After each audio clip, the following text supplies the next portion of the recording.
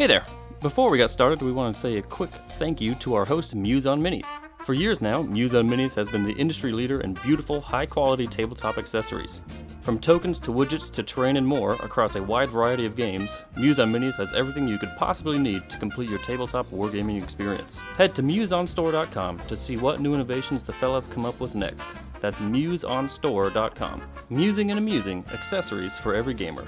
Now on to the show. Well, everybody's heard about the bird. Bird's a winner, well, a bird. Bird is a winner, well, a bird. Well, a bird is a winner, well, a bird. The bird's a winner, well, a bird. Well, a bird is a winner, well, a bird. The bird's a winner, well, a bird. The bird's a winner, well, a bird. Well, a bird is a winner, well, a bird. The bird's a winner, well, don't you know about the bird? Well, everybody knows that the bird is a winner, well, a bird. Hello and welcome to episode 21 of Full Tilt. My name is Steven, and I play Scorn. My name is Jesse, and I am playing the Little Factions. Nigel, I play Kador. Perfect. Nice. Today we are joined by the wonderful Josh Gigantor Bates to talk some Crucible Guard. Josh, how you doing? Great, thanks. Perfect. Fantastic. So, we did a lot of chatting in the pre-ramble about War Machine already, but I was just going to ask you how the game is doing, where you're from, and first of all, where are you from, if you want to introduce yourself a little bit. I'm from Brisbane, Australia. I am about halfway up the East Coast, if you look at it on a map. Yeah, it's great. The game's in a really excellent place. There's only a few outliers in the whole game at the moment, which feels like amazing just to play the game. What do you think those are? Yeah. I think it's a few lists in particular. Okay. I think Retribution and Trolls are probably right up there, so head and shoulders above the rest. Kador also probably not that like crazy top tier, just they're up there still. But everything feels close together, and even that it feels very compressed. Like I feel the most like I have to play the game, and it's not like Mark II where I just have to know how to play my game. And I could beat anyone. Like if I was playing Haley 2 or Kane 2 in Mark II, I felt no, I'm invincible unless I'm playing against Bale 2, right? And then Bale 2 had her hard matchups in Meat Mountain. But there's less of that like rock, paper, scissors element to the game nowadays. And it feels like I just have to play my best game. A few years ago, I was playing Signar at CanCon, and every single game went down to the wire. I played against some of the best players. I ended up winning that tournament. Nice. And it was just, I've never felt that it was closer to that, where that was the start of Mark III. And everyone just had to play their game the best and know what your opponent is doing. And it was so like chess-like then, and I feel like it's pulled back to that again, where you don't have these huge outliers like they've reigned in Aurora 2. Yeah. You still do have some real push the button casters. I do this or I die. Like your Kane 3s is that, and your Zakoba 2s are those push the button casters. It's like I win or I don't win now. Right. Terminus. I don't know. I've been on a Terminus kick lately, and it's so far not going that great. But roll your face on the table and get shot lots. Yeah. But so locally, say you're Brisbane, how many guys do you get in a normal game night? Do you guys have normal game nights yet? Not as yet. Again, I've been working too much, obviously. But I've been slowly pulling it back together. We've got a lot of interest happening again. The problem is my store in Brisbane, because I've got a store in Brisbane, and then the right down the Gold Coast, which is just on the border of Queensland, New South Wales. And then you've got nothing all up the north side. Like a lot of the big gaming stores shut down that way. Pardon me. So half the War Machine scene is down here on the south side of Brisbane, half right up the north side of Brisbane. Okay. And just traffic sucks, so it's hard for us to get together on weekly meetups. There used to be another store at the north side. Hopefully I can rectify that soon enough with myself. Nice. But yeah, it's just it's getting the community together, and that's something that I have to push into a bit more. But yeah, we've got a pretty decent community here, and there's a lot of quite good players in the area. Good. Like, he talks a bit on the forums and stuff, and I think he's a bit of an undiscovered treasure. But Liam Gallagher, who's Azul on the forums, I think it is, Yep. plays Yeah, that's who. Arcadia. So I just tangent a little bit there. Oh, perfect. I asked Ricard Nielsen to do our minions thing, and he said no because he's into 40K, and that's fine. But he was like, I would ask Liam to do it if but we asked Colin Hill before that, so it's like, oh man, Yeah, you can't we'll backtrack. get on. Yeah, you can't backtrack, but I'll ask him anyway later. So Yeah, we'll see. Liam's probably one of like Australia's best kept secrets. that's awesome. He is by far one of the better players. He's just he's played Arcadius pretty much since he was released, and he just plays the pig side of minions. That's wild. That's great. Yeah, and I just watched him get better and better and better over the years, and it's so good to see someone like that who puts in the effort and who just really enjoys that particular faction with that much passion. And yeah, Sure. It's scary to play against him. Like, my record's not great against Liam, and he's probably one of the few players who I don't really want to see across the table in a tournament. if I'm like, oh, it's serious contender of Liam, he could just knock me out here. Cool. That's great. Yeah, so the update recently dropped. It's kind of it's taken us a bit to get here, but how do you feel it has affected? Well, it didn't do much for Crucible Guard, did it? But do you think it's had a great effect on Crucible Guard in a whole? Yeah, I think the gentle touch they did to Lucas was enough, because I've played him a bit since the touch he's gotten, and it took his level in Infernals down a bit. Yeah. Just the list you wanted to make with him, you can't make anymore. And getting the Crow's Cutthroats plus the critical mass of Vindicators, it means he's slightly better in Crucible Guard than he is in Infernal. But yeah, it's just, I think they're fine. I think they're well balanced enough, and Crucible Guard have that, like, we can do everything, but you have to make Crucible Guard lists to do certain jobs, or they have big glaring weaknesses, and you can't fix that with just one list. Like, you will have huge glaring weaknesses in one list that you're trying to fix with the other list. So I think Crucible Guard's in a great place. I don't think they really need to get touched. I think the Crucible Guard Riflemen, Crucible Guard Infantry, sorry. Yeah. I think they are not so stealthily amazing. Dude, they're good. Just one of the best things that people aren't touching. As soon as I saw that change and the points adjustment, I'm like, I'm going to get my second unit. I'm going to paint them up. Nice. Dude, I haven't gotten my second. I haven't gone that far yet, but Steve and I got a game like 2 weeks ago, and I mean, they blew off 2 circle heavies off the table. No problem. Gerard's feet turn. It was legit. Yeah. I'm even talking like Lucas can just run 2 units and 2 retaliators, and then you run a couple of vindicators with them, and then you just you play because you've got to push up. So even playing some failed experiments, or I really like press gangers in Crucible Guard. Huh. Really? Yeah, because the Crucible Guard does the turbo douche thing, where like Sylvester will come up and just go, bloop, all my shit's like speed 8, and I'm going to run right up the table, and you leave everything else behind. Yep. So, at least with press gangers, you're running off your AD line 12 inches ahead, while your Colossal's running from your normal line and then running 16. And same with your battle engines. So they're pushing so far up the table that you need something that can keep up. And failed experiments, even though they can go to speed, was it 8? Yep. Yeah. They're not fast enough. They're sitting in the things where you want press gangers and that to be sitting in front, and they do just die. They're there just to die.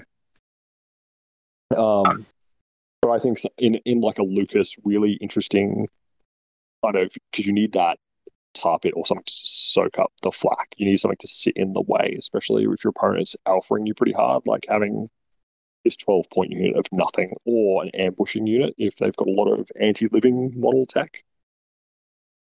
This can change the way the whole game plays, and they're a surprising big piece.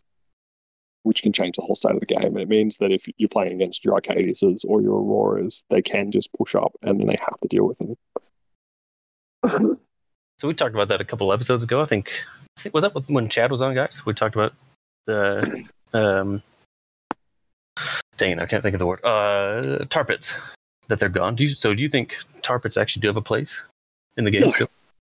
No, I'm talking about pure flak. It's a speed bump. Okay. I found with some of the things, like I was playing against Nick, who's my most weeks I'll get at least one game in against Nick, and I had the Death Archon with the Mentalist with a unit of Iron Fleshed. What do you call them? Failed experiments. Yeah, and that was pretty great. Oh, dude. Yeah, I've been there too. That is the best. Yeah. And he's just like, Ben Blade's just running in and doing like a point of damage or missing because he had -2 to hit, -4 damage.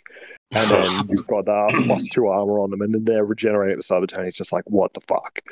But that's a Crucible Guard is this. It's this puzzle. It's a little bit pirate-esque with the way you used to run pirates in Mark II, or if you bothered to run them now, where you've got those pieces that you have to remove in order to pull the pirates apart that little bit more, and that's very much how some of the Crucible Guard bricks work. Is like, okay, I'm going to take the Mentalist out from range first before I come in, and then the Death Archon if you can take him out from range as well. Yeah. So it's removing the correct pieces in Crucible Guard, and that obviously becomes this game of tit for tat. Then, like, where do you sit with this stuff? And if your opponent has a decent spread of ranged and melee, then obviously the Mentalists have to choose which mode they're going into, opposed to just going one or the other. Right. But I think that there's places for them. I just don't think it's. I don't think it's as ubiquitous. It wasn't as easy as like push the boom hell button in Mark II. Yeah. And certain casters do it in different ways. Like Statix's Raiders before the change to blast damage were really interesting. Tar Pit, just because they were hard to hit, and they got in the way and they did spread a long way. Eliwir Swordsman, but again, this stuff just dies. Yep. Like you don't really have that. This actually does this. I think I've made attacks with my press gangers 1 in every 3 or 4 games. And they're there purely to be really, really annoying. And that's all they do. That's good. Is the best tar pit in the game the Death Wolves from Circles, that 3-man unit? Oh, they're great to hold a zone. Yeah, I guess. You've seen a lot of... It might be the best. Snipers. Yeah. And then you've got a lot of consume and things like that in the game, so it's not always. No, it doesn't seem that great for tar pits anymore. But no, 3-man like they're great, and in the matchups that you want them in, I use them a lot in Circle with Wormwood and Kruger when the Judicator had blessed guns. Oh yeah, because you could run it up, and it was one of the few things the Judicator couldn't just auto remove. Right. Yep. Makes sense. Yeah, I feel like it had to put a whole activation into them, and you might be left with a Death Wolf. Yeah. God. One question about a lot of questions actually, but is it the best 5 Warjacks in the game? Why are they best 5 heavies in the game? Why are they all the 3 Crucible Guard jacks? Why is that? So we're not you said Warjacks. We're not taking into account Circle Beasts. Just Warjacks and non-characters too. I didn't put that in there. Oh, non-characters. You're just really pigeonholing this, aren't you? Well, I gotta make a point to Jess. Well, they're not, because look at Retribution Jacks. Yeah. All right. So outside of Retribution, if you put a Banshee in the middle of a bunch of troops, like if you just run it there, it can be a tar pit on its own. You've got this really huge threatening gun. You've got something which punches like an A+ heavy.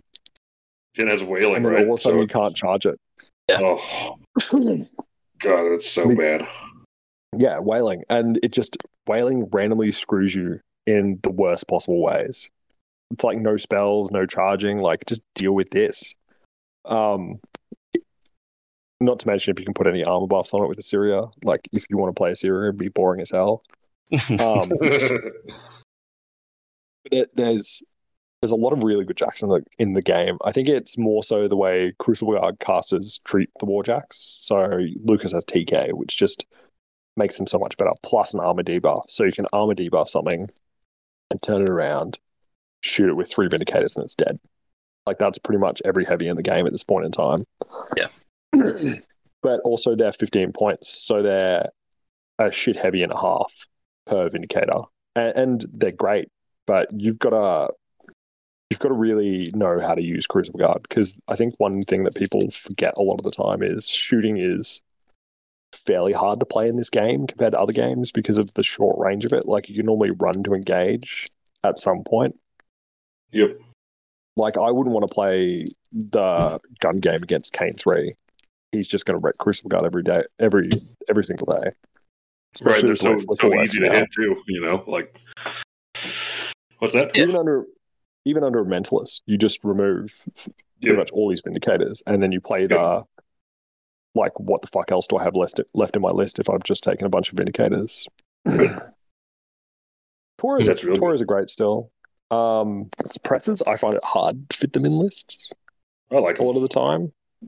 They're great. I like to slap one on Prospero a lot of the time, but then again, like, I've been playing the infantry a lot, so I like to just put 2 Retaliators there too. You know, that's pretty cool. So, but yeah, but at the same time, then I'm a huge fan of the double colossal lists or the single colossal with battle engines list. Yep, me too. So, because I look at it and I'm like, okay, so I could take a Vindicator, which is amazing, and a Suppressor.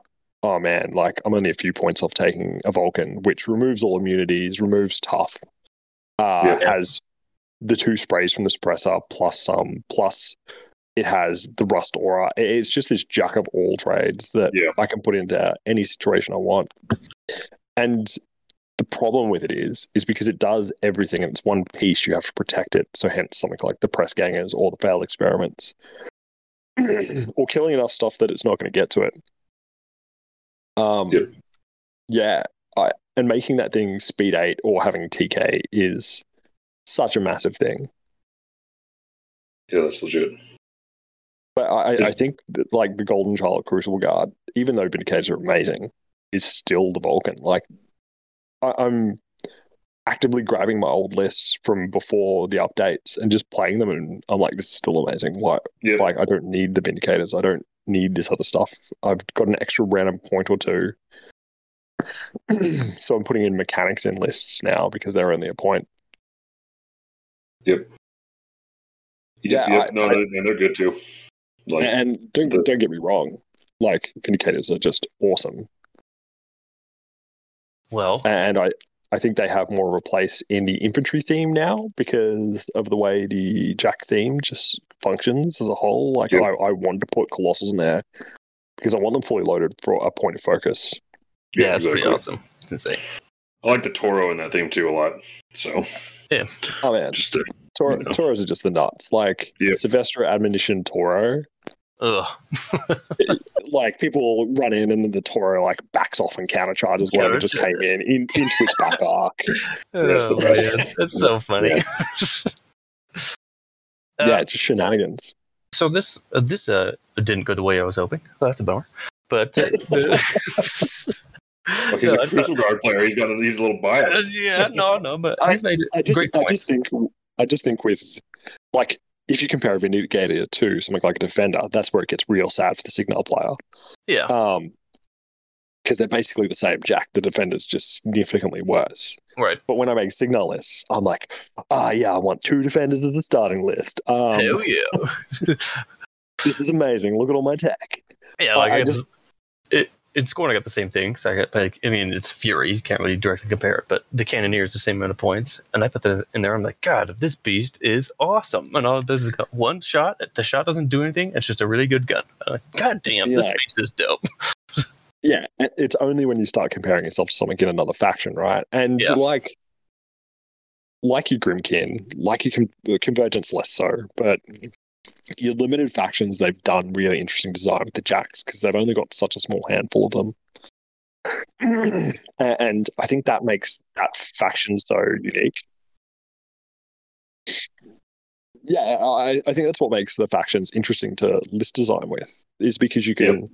Crucible Guard is that Swiss Army knife, and they've obviously got their weaknesses, and that's why most of the time I find myself trying to find points for a mentalist in a list now, because that just puts my stuff to a survivable level opposed to just dying automatically. Yeah, exactly. I mean, almost.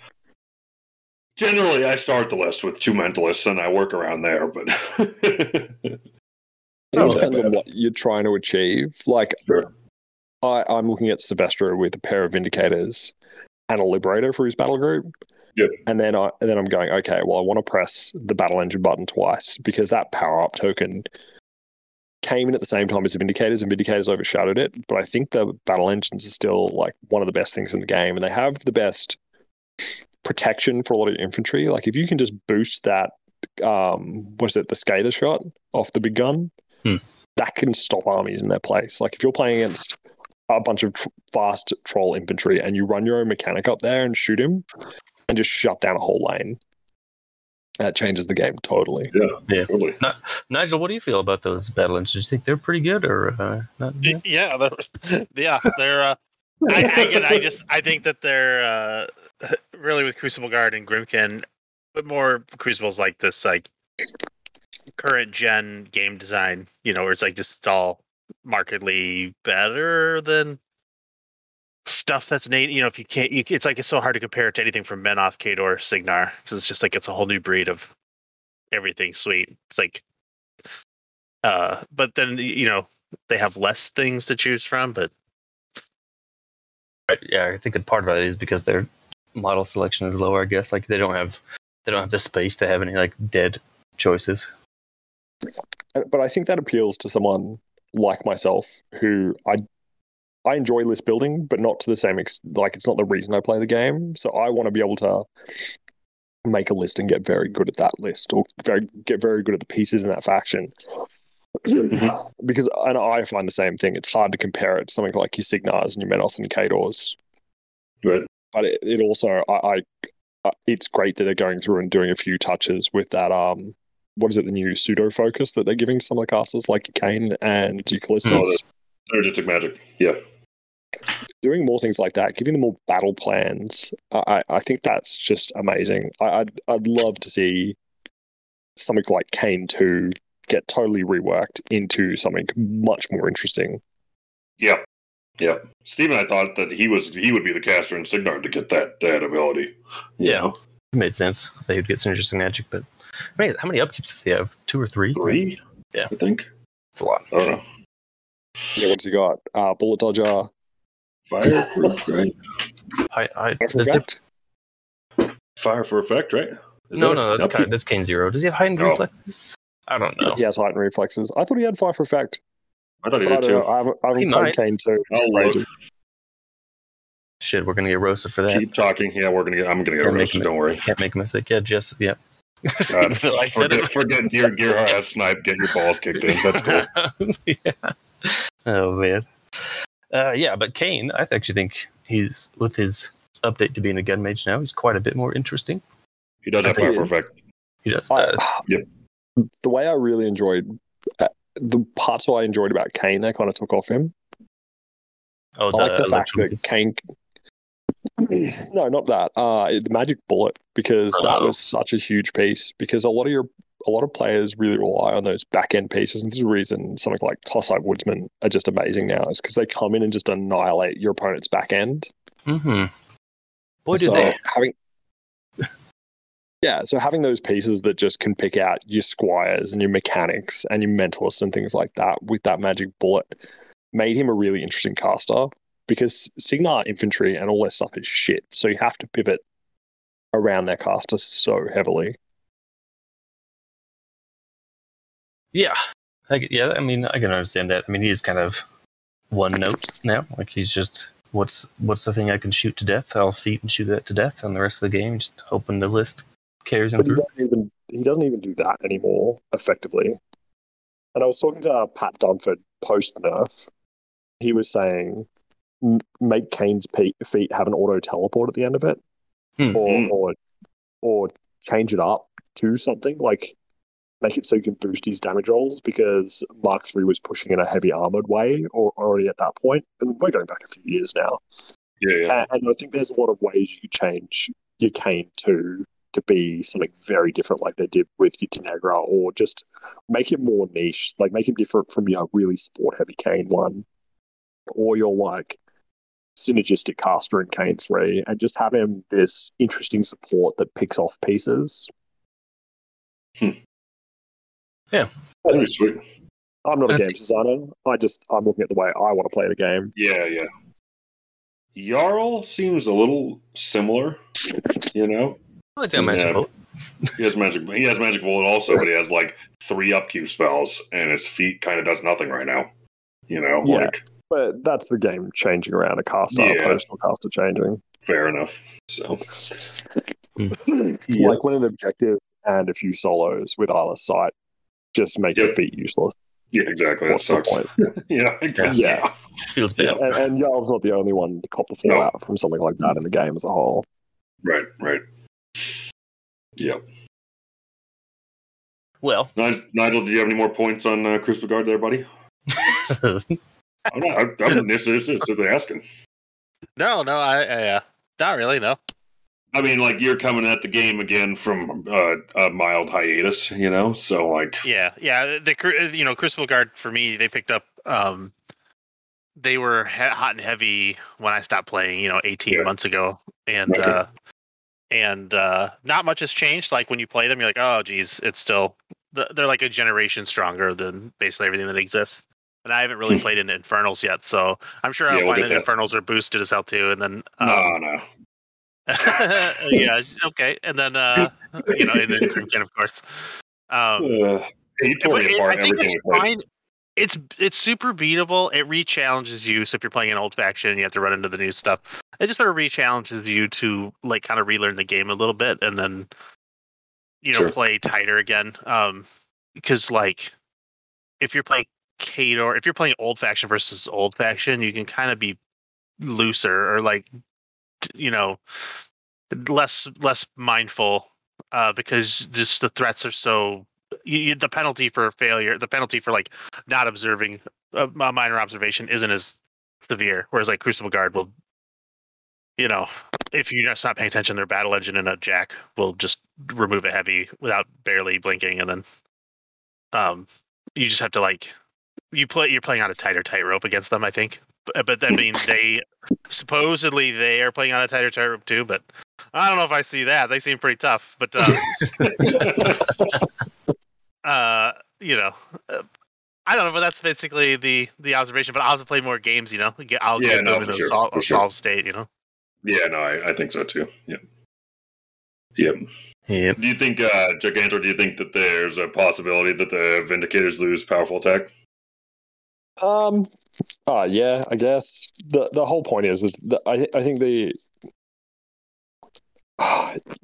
could, but also like in the list that I'm using them in, it doesn't matter. Like, yeah, you get an extra focus anyway. So it just the only thing is that for the powerful attack is like the blast damage rolls are boosted. Like all those damage rolls. So and with 3 focus, you could never just boost all those, unless I guess you could. But I think the Withering Humor shot is actually what changed them. Yes, I think that needs to go. To be honest, I think look.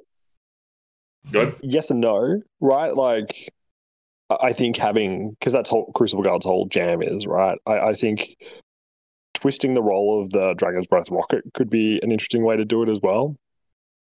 But I think having something because I'm in 2 minds about this. Like, I really like it. I don't feel like it's too overpowered. Most of the time, I'm using an anti-construct gun. Same here, but I just think that rule makes it doesn't invalidate the Dragon's Breath rocket, but it kind of does. Like you can pay an extra 11 points, which is a lot, obviously, but you get a lot of jack out of that. The whole order.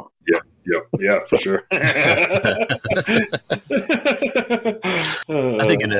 think a faction that small, having rules overlap for like a rule that's so integral to the faction's design space, I think is a little odd. That's the only thing that's off about it. But yeah, maybe redesigning the Dragon's Breath so it's more. I mean, the model it doesn't mean anything, but the model has 3 rockets on it, right? Maybe it blasts and second deviates or something. It just becomes more an offensive piece, something like that. Yeah, Cool. I'm not sure how to approach it, right? And I think it's pretty well balanced for its points cost. I just find with a lot of the ways I play Crucible Guard, I'm finding that it's too slow for the list, and that was always my issue with it. Exactly it gets left so far behind. Oh yeah. Yep. Give it still advanced finding ability. Oh no! Let's not go crazy. Boom, we fixed it. Easy. This game's design stuff is just simple. Yeah, and I don't have the answers. I just know how I like to play, right? Yeah, I still find I'm putting it in a few lists as a one-off. Okay. The Vindicator just being able to boost that hit, though, is just what it's all about. Yeah, it's a big deal. Yeah. Massive. But I find if I'm putting Vindicators in a list, I find it really hard to fit Rust into the list. Yes.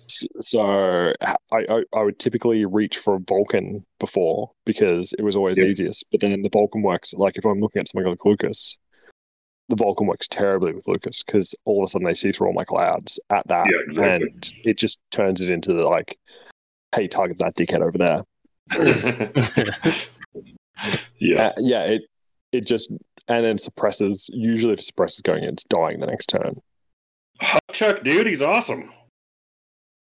It's great. I just, for the points cost, again, because what is it? It's 5, I think.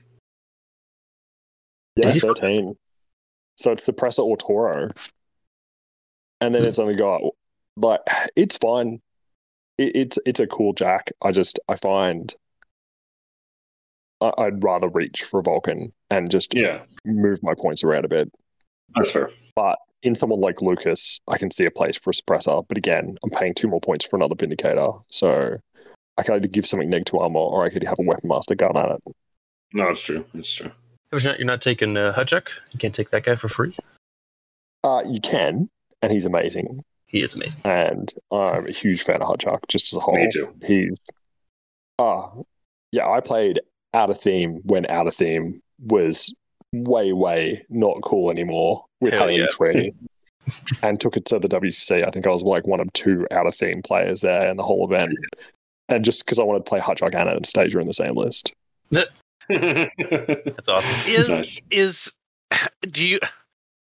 ambush the greatest rule magically it is now than like I think so. it's always been good. I just think I don't know what happened, but I feel like it got magically 10 times better than it's ever been as an raw effect. I just was wondering, do you find yourself like trying to squeeze in as much ambush crap now as possible, or? Oh, like press gangers and because I play a little bit of Retribution as well. Like Mage Hunter Infiltrators are just the nuts. Yes, is the short answer, but I think it's because they've taken a lot of the restrictions of ambush. Like when ambush was just Anastasia Debray, Hutchuk was like the best ambusher on the table.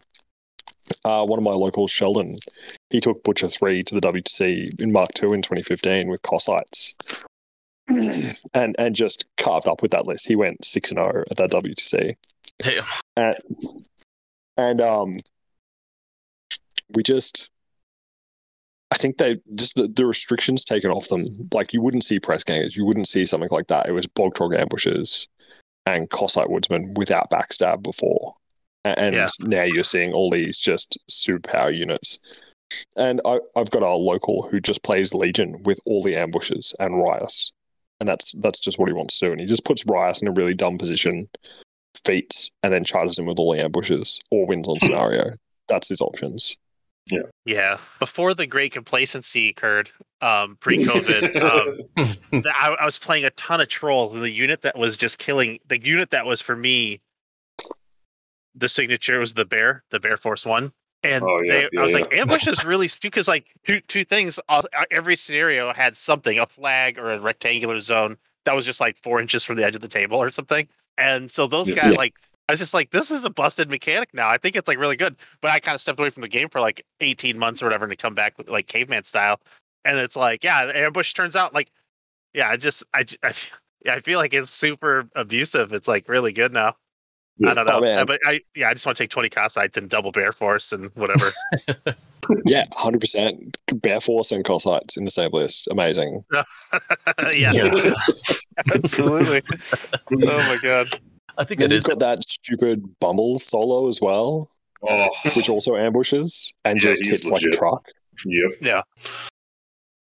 Yeah, I've got a few local troll players, and it's pretty horrendous to play against. It's always just like, okay, I can't get near the edge of the table.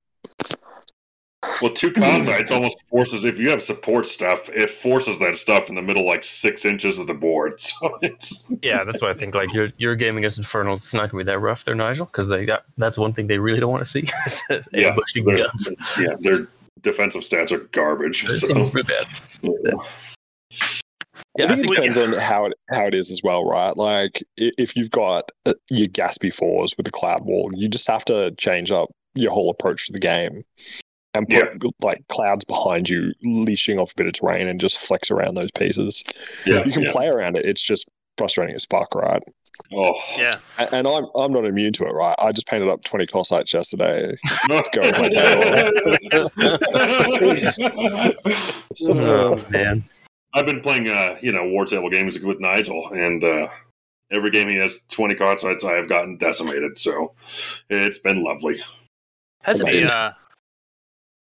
In my game against Steve, we were like halfway done with it. The cute one was we both took ambushers. He's got the Mechrals and I've got the Cossites.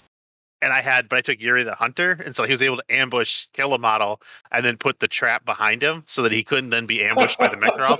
Yeah. Pretty funny. I thought that was super cute. Yeah, that's amazing.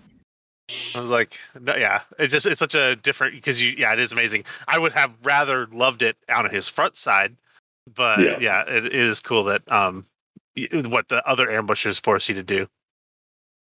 Yeah, that's why the 2 people with ambush is bizarre. I don't think it's happened in the game until this point. There's so much ambush is all over the place with the units, anyways.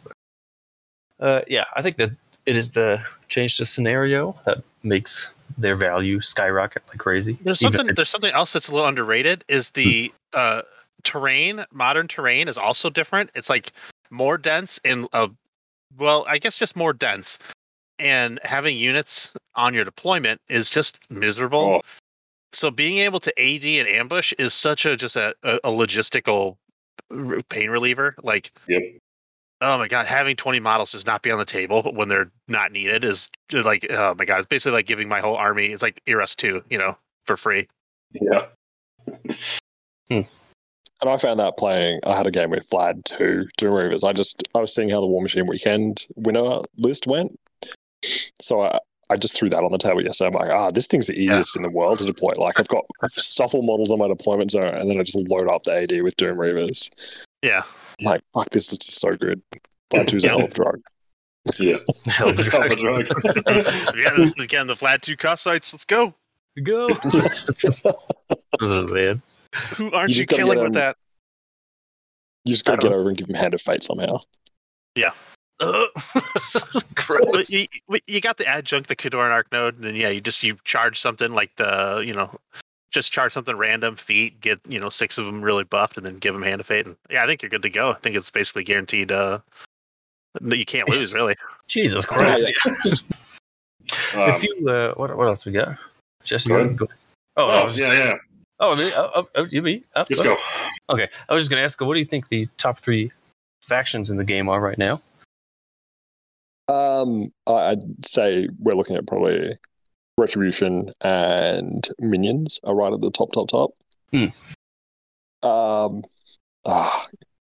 then it's like it's a pretty hard fight for second place, right? But I'd put up there, Trolls is right up there, and in that kind of A plus S tier. Just something. Yeah, that's my top 3. I think it's not a huge step down, but then you've got your Khadors and your Circle Ouroboroses and things like that, just on a slight step from there. Okay. Yeah, I The think I'd, trolls, I knew they're up there for sure, but yeah, I don't know. I don't think there's a bad retribution caster It's at all. I don't even know if it's that faction has a bad really- model. yeah, I don't think there's a there, bad there entry. definitely is bad models in the faction. I've got it all. I just things like Gareth 1 Shadows is just like, again, the push the button, I win. I think just because people haven't been able to play it enough lately, Falsey is still over the top. There's a few just over the top things that need to be wound down a little bit. And when you can do things without your opponent being able to interact with you at all, that's just patently bad for the game, right? Yeah. And I think there's a few little outliers like that. And I think giving them more changes like the Kalissa change is fine.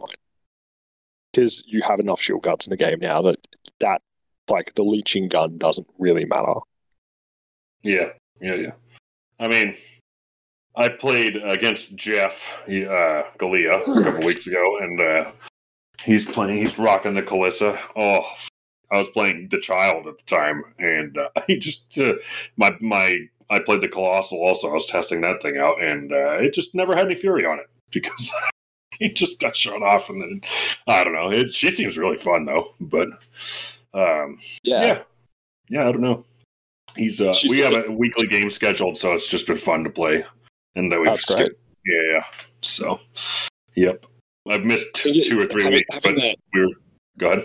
Having that Sylvester-esque kind of caster in a faction, which Kalissa now kind of fills, where they just do everything, but they don't do anything amazingly. Yep. And you've got a lot of options when you're playing them. So, and now Crucible Guard has 2 of them. So with Lucas and Sylvester, where you can just change your game plan on a dime and shift gears and totally like look at the table a different way. Yep. Exactly. What was I going to ask? Do you think that I don't really want to get negative at all, but with how they balance the game, I guess, do you think they must look at Infernals also when they, adjust the Crucible Guard models, or vice versa, I guess? I don't know, because not vice versa. I'm not gonna put any words in anyone's mouth. I don't know. It's the fast answer. The game is so big, and there's only so many people working for it. Like, that's got to be a hard job. Yeah. And I think they're doing an amazing job for how many people work for the company and how big Privateer is. And I'm still really enjoying the game, and I don't feel like there's any, apart from 1 or 2 things, I don't feel like there's any huge outliers in the game which are so far above the rest that it's an issue. Mm-hmm. Or so far below the rest. And they're making a concerted effort now to just bring level the playing field. Yeah. Yep. And I'm really, they continue on the path they're on now. I think that they're going to win a lot of their old players back. Yep. Which they've lost over the years. Right. Yep. I agree. All of their moves are coming off as randomly Super 5 head. The 12 months ago, it was all the wills are leaving, the company's gonna die, and then now it's like they're doing really good for no wills. For having literally 0 wills on staff, they're doing excellent. Like it's just amazing how people just their community. Just the private press community. Although I say, you know what, the best thing that could have happened is that the last year we've been through. It was great for scorn memes. Obviously, bad for private press, but it got rid of so much just like toxic chaff. Like those guys are gone and they probably never come back. And it's kind of to come back in, and then it's like, oh, this is so nice. It's nice in here. Like none of the edgelords are gone. I find the community is like one of the parts which keeps me with this game. Like, I wouldn't play the game for 15 odd years already if the community wasn't amazing. And there's people who come and go as time goes on. And the game seems to have a way of pushing people like that out of it. Yeah, Yeah. So do you guys They're think? all off playing 40k now, so Right. Yeah, like good riddance. But enjoy your game. Yeah, have fun. Yeah. So do you guys think that the update is the biggest draw for old players coming back, or is it something else? update is the straw for people coming back. Like seeing it from a retailer perspective as well. I'm just watching all the communities start to get revitalized. People are talking more about it, and I think things like podcasts, such a creation of everyone trying to get their just opinion out there in podcasts at one point, and it's kind of scaled back to a good level of podcasts. Mm-hmm. Yeah, it was quite flooded for a long time. I mean, there was a shitload. There seemed to be like a new one every 2 weeks, but now it's good. And I drive a bit for my job, so Mhm. I listen to a fair few podcasts of all different types. And I found it kind of, I didn't want to listen to everyone's opinion. There's a few that I always loved the original Muse cast that kept me occupied so many Saturdays when it would come out. Oh yeah, Get my like 4 to 5 hour Muse cast in back in the day. Yeah, I still listen to those. yeah, me too. Yeah, and for a nostalgia hit, I listened to one a few months back, and Yeah. just having people think about the game in a different way is always excellent and refreshing. Sure. Yeah, and having new blood in this space as well, and having people who like the enthusiasm can replace a lot of knowledge, right? And having people who are just enthusiastic talking about the game is such a big boon. Well, like I said in the Australian chat the other day, I just my goal at least here is just to get people fired up, So I'm hoping that, and the guests, it's been fun chatting. So, Yeah, it's been awesome. Yeah. There's chats that I'm in, that I'll be like, I just played like my 5th game of War Machine in the last 2 weeks, and even at like that would be a high clip even for me at like my peak War Machine gaming, Mhm. and they're just like, it's sort of funny because you're just in a room full of dead people. They're all like, "What, that game's still going?" Like, and it's like weird, but then I'm like, "Oh, that's cool." That's how we want to be. I'll take my positivity elsewhere. And then, but then they magically start they want to ask like all these questions. Well, like, what's so cool? That's like, they're they're like asking like inquisitive questions and stuff. And yeah, they're like, it's just shocking that they're like people who are like, I thought that company went under. It's like, what are you guys? How did you get so out of touch so quick? I mean, it's only been a year, and then but we'll see. Again, that weird people that a game can get boring to you and you can leave it, and it doesn't mean that the company screwed you over. Like, that's just like, people have to get over themselves. There's just like the other thing that I see is this resistance to come back because they feel like they're like a woman scorned, like that privateer press has somehow screwed them over. And it's like, what are you talking about? The game just got boring. We played it a lot, and I mean, now we take 18 months off. Shut up and like pull your head out of your ass. Sorry, go on. Oh no, that was, what were you? No, I had the same thing. I've had different times where I've burnt out and taken time off from the game and come back and really, really been revitalized with it. But also just changing what you're playing. Like, I found as a WTC player a lot, the focus on the game, because I was in the same 2015 WTC team as Moops and Deno and Ben Leaper and all that when we lost the finals. Yep, I remember that. Oof. Yeah. Oh man, I could have burned you in the intro. Damn it! You idiot, just. It's all good. But yeah, that hit us all hard, and I was the only one who really stayed playing after that. And that's when I moved to Poland, and I just switched the way I wanted to play the game. And so I switched from taking it so seriously, and just I mentally went, all right, this is a good way to make friends in a new country, because I was living in Poland then. And I just went, okay, I'm going to just play like Kane 2, Haley 3, just with these jank lists and just have a barrel of fun. And I think that's what really kept the game going for me, is just taking it less seriously and just enjoying myself, finding what I enjoy in the game. Because the game, I keep looking at other games, especially on a game store, like the 40k community is, and the AOS community is monstrous. And like, Yeah. I had one of my employees who plays a bit of War Machine with me jump over and start playing 40k competitively, and he is just the saltiest guy ever now. He just Yeah. the rules are so convoluted for 40k, and I look across there and I'm like, that's great if you want to play it. I really think if you want to play a game, you're playing a game for your reasons, and just go enjoy it. I don't want to push anyone into my game. I'm like, this is the reasons I play this game. But if you're not into that, that's cool. If you want to play with your friends first and foremost. So if all your friends are playing 40k, go play 40k. But Yep. if you hate the game, find a different community. Because I came from 40k and I look at it now and I'm just like, holy crap, just toxic crap everywhere. Yeah.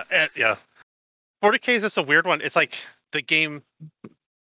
I don't know. I've never really it's like, you compared War Machine to chess, and people always when I want to sort of assert that their game's like big brain tactical. They want to draw the chess comparison, but it's sort of more than that, because it's like the chess comparison is more specific to the fact that you have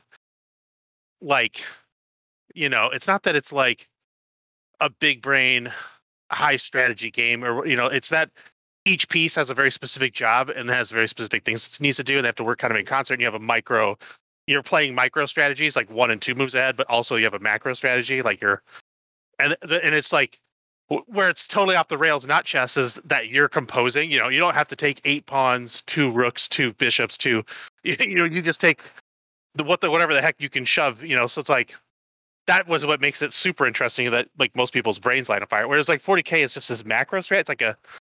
It's all just macro. Like it's all just shoving numbers in a bucket and then dumping it on the table. And I mean, I know I'm oversimplifying it. I know I'm not being that fair to it, but it's not the same as War Machine. It's definitely leans more like objectively. It's not as dynamic at a small scale, like model to model, move to move. Dice to dice, a single die roll in War Machine is always so critical. It just feels so bad when you miss, and it's like you're recovering from just one thing. And War Machine is just redundancy, and you're just beating them with math. And it's just like 2 spreadsheets going at it. On Warhammer, you mean? Yeah. Or sorry, Warhammer. Yeah, 40k. So, anyways, that's pretty apt analysis of it, right? Like that's very similar to my views on it. Yeah, and so it's interesting to see people be competitive at Age of Sigmar. What they're actually is, I'm a competitive accountant, and and it's my boss has won the Age of Sigmar. Like my big boss at work. This is how I got the job at my game store. Yeah. He's that Age of Sigmar like #1 player in Australia, and there's more to it. But it's still like I listen to him talk about the game and the approach to the game. There's the deep thought is still surface level stuff in comparison to War Machine. But if it tickles your buttons, then go play it. It's that whole thing of like, I don't want to diss anyone else's games, but at the same time, like it just doesn't do it for me. Why would I go play it? Like the models are cool, but why would I go play a game that doesn't do it for me? Yeah. It's the same thing. For the record, I love Age of Sigmar.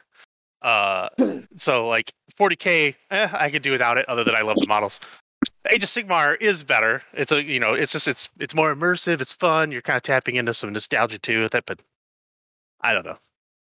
I used to agreed. I used to get really annoyed because our community is pretty good size now, but back in the day it was not. And I always get so pissed when somebody would choose 40k over War Machine. It's like, what are you doing? It's like, the War Machine is right here. We play it every week. It's fantastically well balanced. Like back in then, the power creep wasn't that crazy. And you're going over to Codex creep over there, just buckets of dice. A blob of dudes shoots at a blob of guys. Who cares which one shoots who? Your opponent picks who dies. Like what the fuck are you guys doing? It's stupid. But also in 40k, you have all this like giant dumb terrain, and it has no it's barely impactful. Yeah, and then it's like if any game could have just 2D terrain, it's them, and they're the ones that like to crap on War Machine because it's like it's all that 2D terrain looks like crap. But conversely, the 2D terrain has huge impacts. Yeah.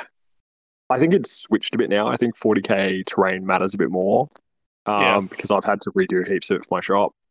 And AOS stuff can be more 2D terrain because it does this, or this now. Yeah. We've actually had a lot of the AOS guys playing on the Muse on Minis train. Yeah. So- That's funny.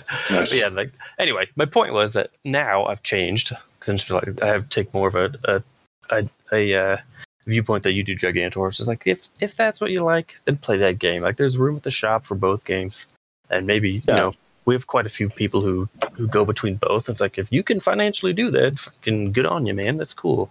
But it's just that game just never appealed to me. Like the models oh man, don't move. You just pick, here's my 20 dudes. I roll 20 dice. They shoot at your 20 dudes. Who shoots who? I don't know. You pick.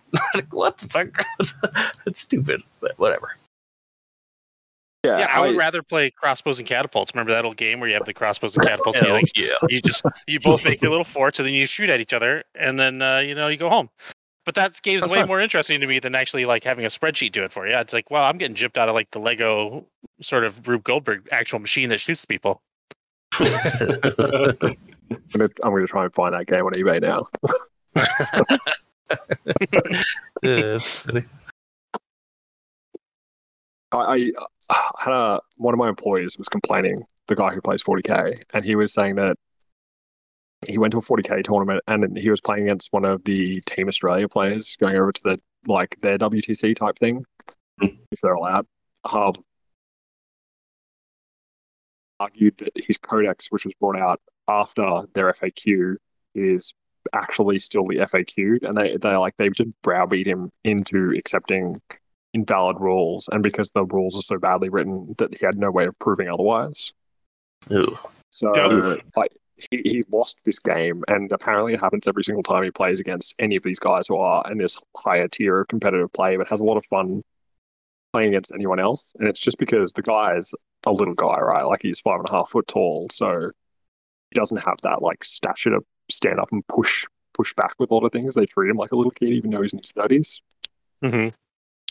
So yeah, I see stuff like that, and I hear stories, and it just kills any interest I'd possibly have in the game. Just seeing it again. I don't know if it's different other places, but obviously it's the way it is here. Right. Well, and also Nazis, right? Yeah. That's a big negative for 40k that happened recently. The thing with 40k is a weird one on that front, the edgelord front, is that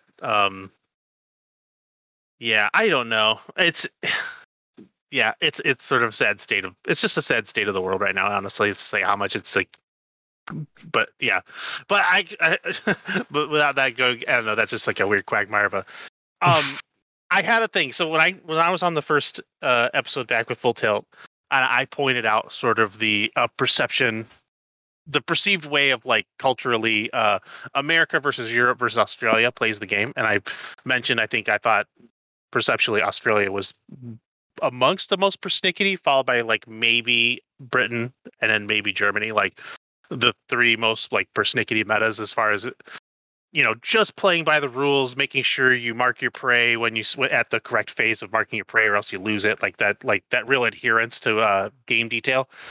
And within that, and then I wasn't saying it as a negativism. I don't think that's how I meant it. It's like that's just it's an important framework that you have your opponent accept, and then you play the game accordingly.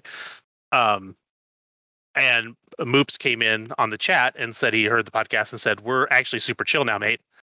And I was like, well, what does that even mean? So, what has changed, and how are you guys like sort of engaging the game now that's different from WTC, whatever?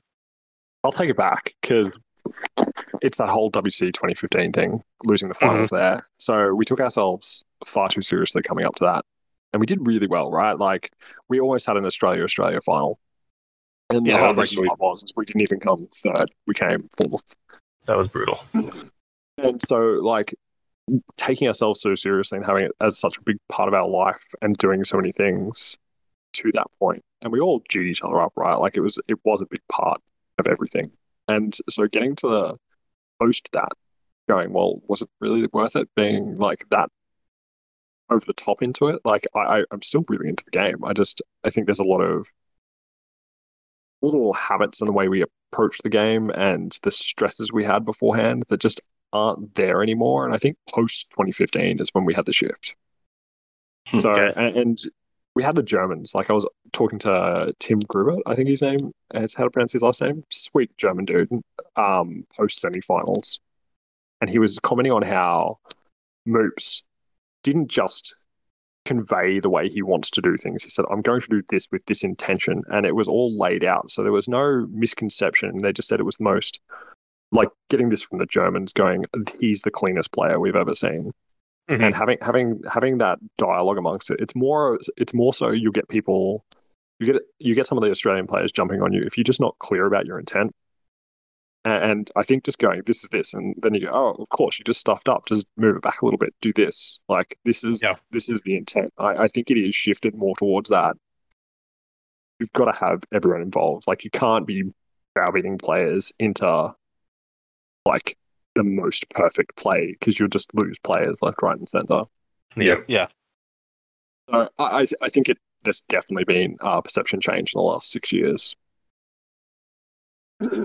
I think that's good. I think it's good that we're coming in out of a pretty rough time for Privateer, so I think now is a good time to play the game more, to bring people in, less to win. Which it's an interesting shift because like 6 years ago, I was kind of questioning, based on I wouldn't say the success of the Australian teams and like the British teams and the German teams and stuff, but I was coming away with like, are we doing it wrong? So I thought, well, maybe America needs to clean it up because again, we talked about like Crump's full tilt experience. And it was basically because he was sort of mentally sloppy, is ultimately, Right. I just remember the drive home. I was like, God damn it, Crump, like if you could just clean your shit up a little bit, this wouldn't even be a problem.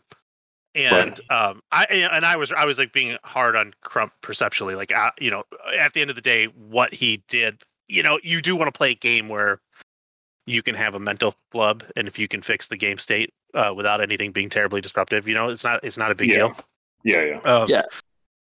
And but I did think, I'm like, with the Crump experience, I'm like, the Australians have it right. I think that's more the way you need to practice to be really rigid. And so it's interesting. Like, I think my mindset was like, if I ever get back and want to get competitive, I'm just going to like really, really like no take backs. We're going to like just really like horn in on the rules and make sure that's like tight and clean and everything's, agreed upon all the time. Like, so it's interesting to see that you guys relaxed. And also when I did come back, I'm like, I'm just going to be relaxed. I can't change. But 100%.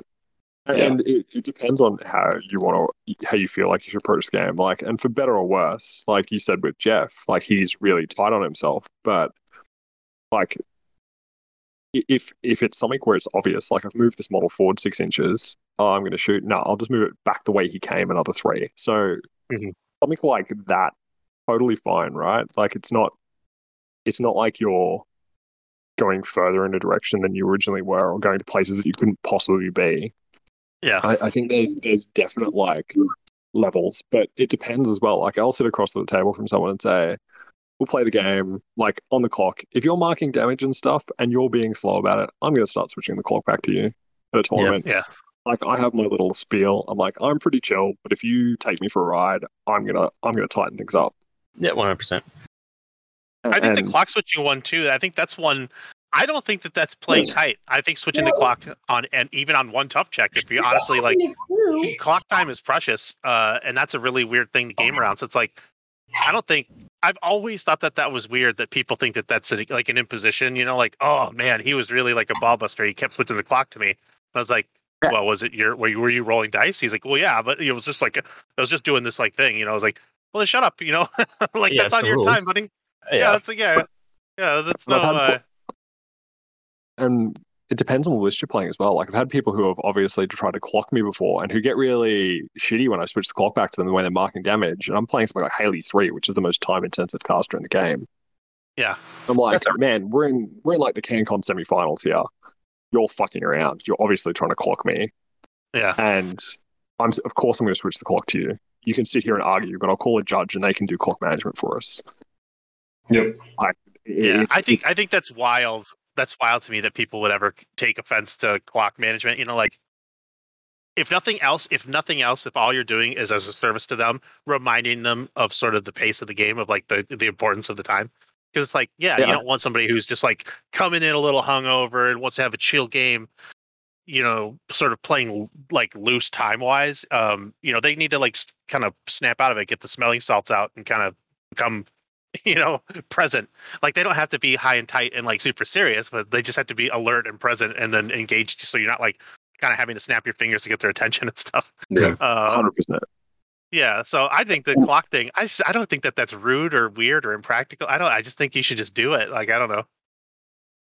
Yeah, and I think it depends on what's happening, right? Like I'm always I try to be as respectful as I can of my opponent's clock as well. So I try to mark things as fast as possible.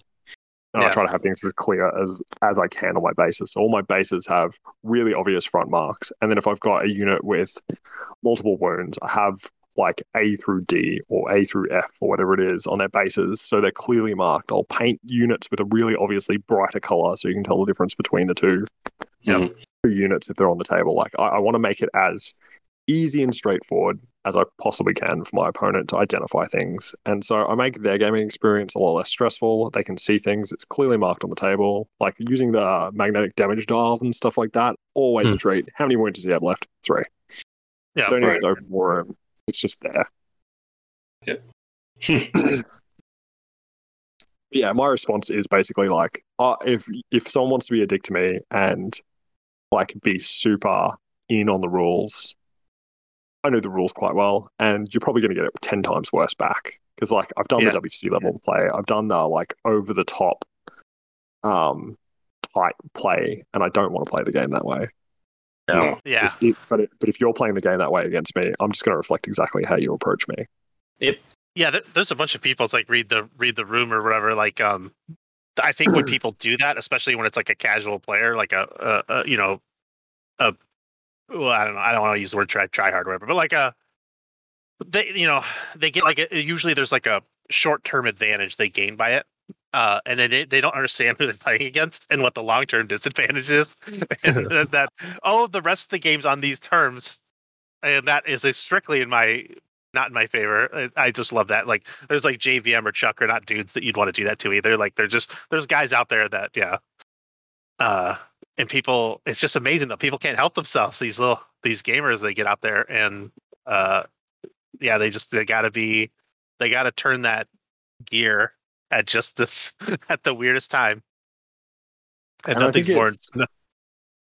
It's worse depending on your atmosphere and your community and how you've structured your community as a whole. If you're a community builder, I find there was a stage where we were really competitive, and the top tables were always the most chill tables because we knew what was going on and we knew how we were both approaching the game, and it was fine. But the guys at the very bottom of the tables who hadn't had a win yet, who were trying to get that one win for the day, were the worst. Yeah. They were being like super harsh on their opponents and like, no, we've seen this happen at the top tables, so we're going to do it this way. And when you don't have got someone across the table who doesn't know as well, you're just kind of like, oh yeah, well, I guess that's the way we play. Like, you haven't put that social contract in place yet. Mm-hmm. Yeah. Yeah, that's amazing. The scene too is like if you have it's kind of funny that like a community, because that's an observation that we've sort of always made, was like in big tournaments on the States side, you have the usual suspects that all show up and descend on these tournaments from all over the country, and after round 2, it becomes basically a class reunion where all those people are basically still in it, and but then the games get totally chill. It's like always the first 2 rounds are the spicy ones, where you have people blowing up or wanting to fight or whatever stupid. If there's going to be nonsense, it's going to be round 1 and 2, because that's when the people who are just not coming in equipped, with the right mental state, are embarrassing themselves. And then after that, it's I always try to have like a pretty mental lenient state. Like if someone's blowing up at a game like that, they've like.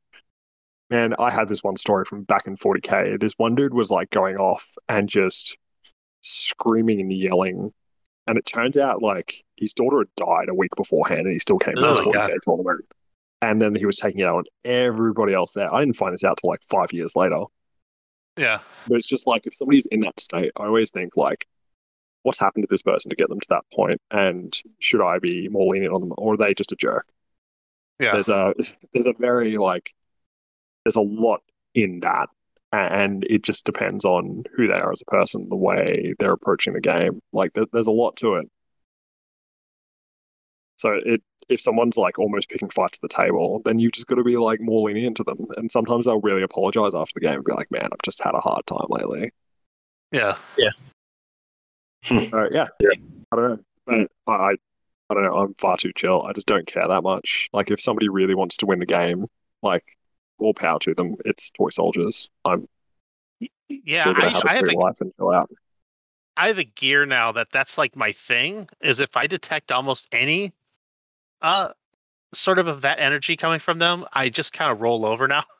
And I've been doing that for I feel like a decade. I mean, I've really adopted it. Where I just kind of throw the game because it's like, usually in your mind when they're having that meltdown, you've established in your mind a line of play that wins, and then you don't, once you've observed it, I don't need to see it out. So then, like in my head, I've won a game, and then I just throw the one on the table away. And for me, that seems to work. And it usually, like, I don't know, I don't know if that's kind of the same thing you're accessing, but I don't know. It's hard to describe. I'm a pretty big guy, so yeah. I think I have to approach the table in a way that I'm not going to intimidate people. Mm-hmm. Because if I come out there and I start to, because like at one stage I got up to like 167 kilos of pretty solid muscle. Holy shit. I'm just shy of 2 meters tall, so like I was a really big dude. I'm smaller now, like I'm only 120 kilos, but I just found I had to approach the table differently because people will react badly when they're intimidated, because when you are faced with someone who is significantly bigger, it changes the social dynamics of the situation. I think you get all these chill games. I bet you. I actually there's a comparison that I have a buddy, John Eggers. He used to play War Machine a lot, but he played. He's kind of your same dimensions. He's like totally jacked, 6'6", and he's a goofy personality though. I don't think he's intimidating at all, but like other people do, because he's like wide-shouldered fireman type guy, and but we played Infinity, and if you want to talk about a game that's just about as confrontational as humanly possible, like at every turn, like, oh my god, that game is just a confrontation per second, like. But that guy had the sweetest games of any person. It was just like nobody said crap to him. Like just AROs, all the interactions, they just got out of the way, and then they would like be buddies and they'd be buying drinks for him afterwards and stuff like that. He had just like the sweetest ride in Infinity. I hated that game so much. And you saying it has basically put the puzzle pieces like, well, god damn it, like I think is he just like get huge? Just get huge, and then everybody gets pissed. Nobody wants to piss off the Wookiee. Yeah, exactly. That's funny. That's amazing. I've got a super dry sense of humor as well. So when I'm talking shit at the table, people take me seriously sometimes. I'm like, oh man, I think I've just threatened this dude without realizing. Oh,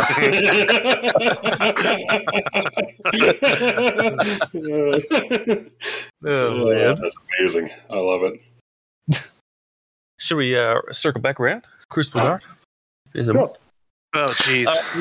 Sorry, Nigel. Jeez. So we've been asking every guest so far if they would rate or rank the casters. And most of them do top 3 or something. But, I mean, Crucible Guard is only 5 or 6, right? So if you want to go ahead and do that, 1 through 5, is it? There's 5 casters? Yeah, I think the one who stands above all of them, but not by much, especially after losing a few jack points, is Lucas.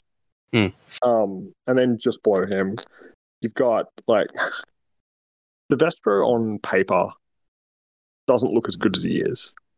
And he is one of the most interesting casters you'll ever play in the game. And he just does everything. But on his card, you just go, what the fuck is this? He's another Kalissa. Like, he just does it all, and it just depends on how you want to structure the turn and how you want to approach the game. So Sylvester very close second, and then in third, if you want to have a blast playing a game, play McKay. She is one of the most fun casters to play. She just cruises around the table and blows up the fucking world. There's one or two little things that I'd like to see changed with her, but I don't think it's necessary. Her Pardon? jack points? No, her jack points fine. No, they're not. I'd like to see her having like a slight change to speed the battle engines up. So instead of having mobility, have it for constructs in her control area. Get it? Nigel, how do you feel about that? What do you mean? McKay gaining an ability to speed the battle engines up. The caster you played against the other day. They're busted enough. I don't know if adding 2 more. You know what I mean? It's kind of like yeah. Yeah, It's like for sure. It's like being shot in the face by 2 bazookas versus 1. I don't know. I guess it seems worse technically. I haven't played McKay with the battle engine since they've got the buff, so I also don't know how that runs. It was fun. Yeah, I had a lot of fun. She used to be her and Silvestro used to be my pair, and I'd drop her most of the time, and people would just go like, what the fuck? I don't even know what the hell is happening here. And she just runs all over the table, doing the dumbest shit ever. She just ends up in silly places, and she dies surprisingly easily, but also has like really nuanced plays on the way you want to end her, and she can really mess with your head. But I'd put her slightly above Gearhart, actually, as a caster. Okay. And then Gearhart and Bennett would be last. No, sorry. Bennett's above Locke for Crucible Guard. Yeah. And that's the way I rank them. I have not played her yet, but I do have a lot of lists with her, and she seems kind of pretty fun. You know, Bennett or Locke? Bennett or Locke? Bennett. I gave Bennett a go just as like the Rocketman spam. Uh-huh. So I took as many Rocketmans as I possibly can. It's just really fun. And then I took her post the blast damage nerf and just got blasted off the table. Yeah, it's terrible, actually. Yeah. So she's really cool. She's a lot of fun. She's like she's like the B movie Aurora 2. Yeah, I was just gonna say that. I agreed. Totally agree. Yeah, or the Hollywood version of Aurora 2. Cool. she's much cooler. I'll give her that. Yeah. Yeah, I don't know. She could be cool. I guess, like you said, the blast damage change just hurts her so bad, I think, or hurts her list. You know, she's super fun. She is like A+ fun, and like every Crucible Guard caster, there's stuff on their card doesn't translate well to the table until you play it on the table, and then you're like, this is what I'm meant to be doing. This is how I approach the table, and once you start to see that come together, it becomes quite interesting. Right. And I think maybe some things like what they've done with the trencher weapon attachments by reducing them to a point might help. Sure. Just because the Rocketmen are in this interesting place. Like, they are some of the coolest looking models. Man. I just want to play more Rocketmen, really. Yep. But they're like points wise on the table too. I mean, they're, what are they, 19 points or 21 points for the unit, right? 25 with all 3 Rocketmen, right? Or all 3 sluggers. I don't even know. I just click buttons. Yeah, 25 because the UA is 4, and then each of the dudes is 2, so that's another 10. Yep. So Jesus, that's brutal. Yeah, that's a lot. Yeah, because I found myself taking a max unit and just the UA and leaving it that a lot of the time. Yeah. Sometimes I take a min unit and a couple sluggers with the UA. I think they're pretty good, but I don't know. And doing so, like, they need to be touched to change with the blast damage, and not a lot, right? Like, they just need the slightest shove in a little direction. What do you mean? You like a bump armor or what? Is in like, no, the points. I think for sure. Slight adjustments in points. Yep. Because it's like Trench Commandos.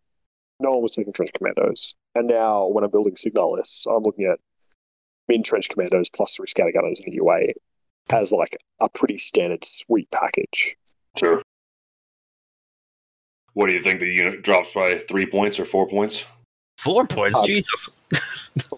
Probably reduce it to like 7-13, I reckon, or 8-13 to encourage you to take the big unit and just drop the UAs, the weapon attachments, down a little bit. So I meant like 4 points for the entire package, so it'd be 21 still. So that's quite a lot still. Yeah, that makes sense. It's still a lot of points. Or you can make it 20 for the whole package. But I don't know, as I said, not a games designer, so I can't really I don't know on either. it. Yeah, same here. Just knee-jerk reaction of where I would take them at might be 20 for the war package, and that might be 3 for the UA and 1 for each attachment, and then I'd probably be dropping them into a minion unit plus that. Yeah. Unless I'm taking with someone like Silvestro who can buff them with their defense. Yeah. Yep.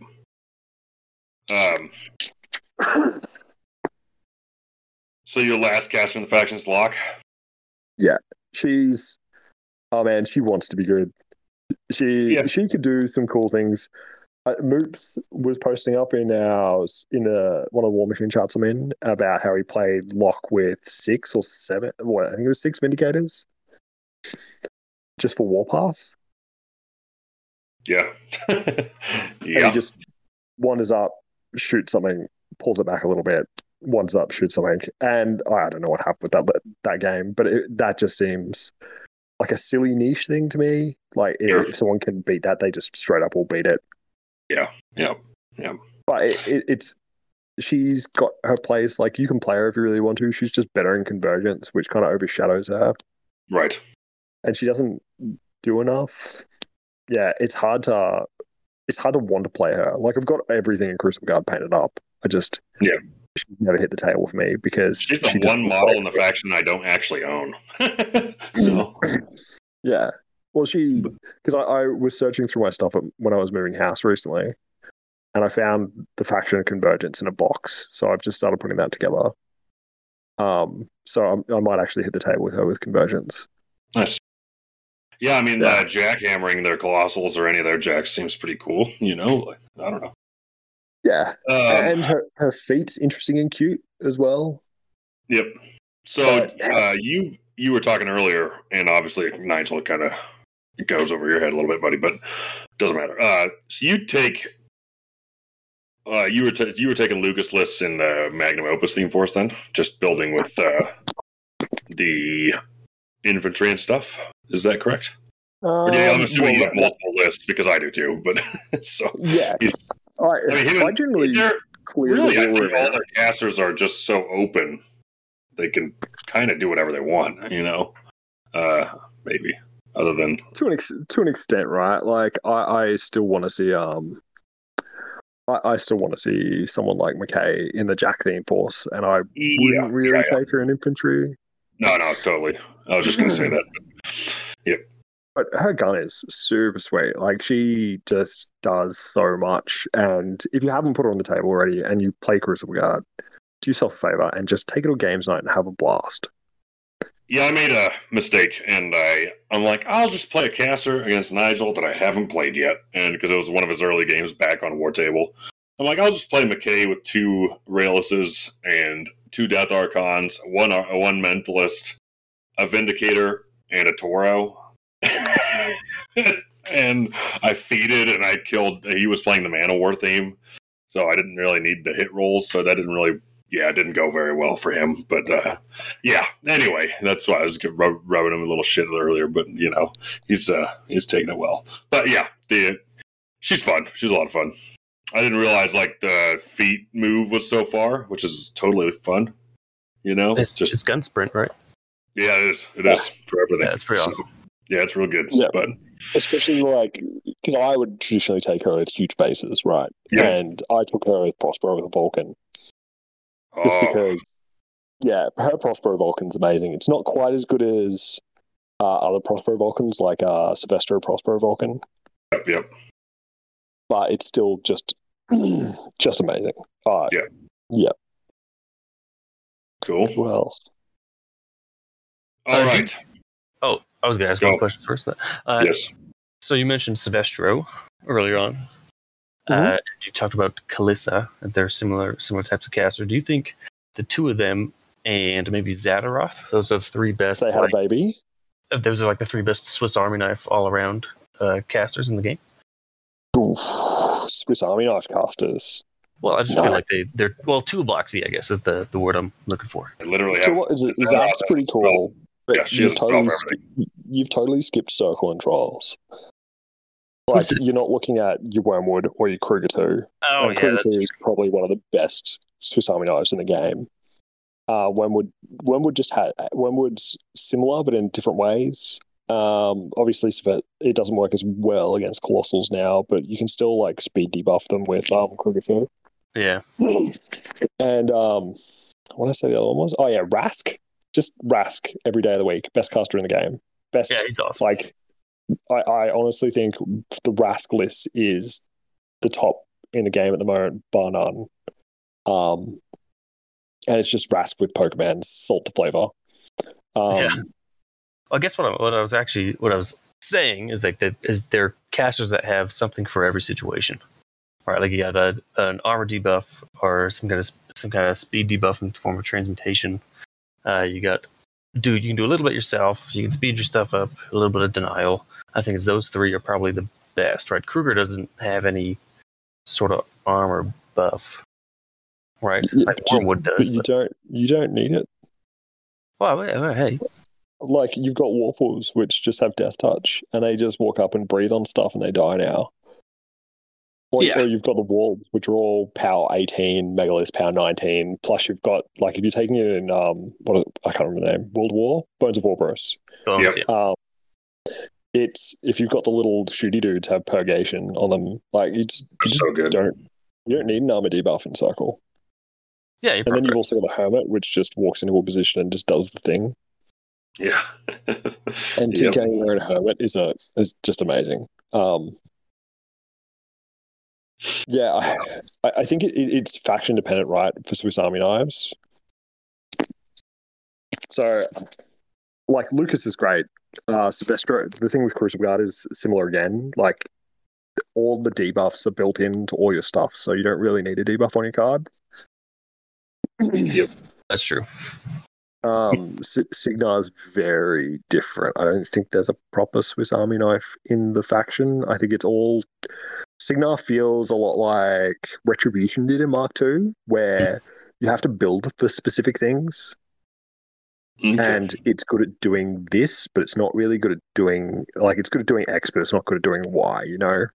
And you can't really build a good all-rounder list in Signar. It'll be fine, and it can do one thing really well and other things okay, but they can really, really suffer.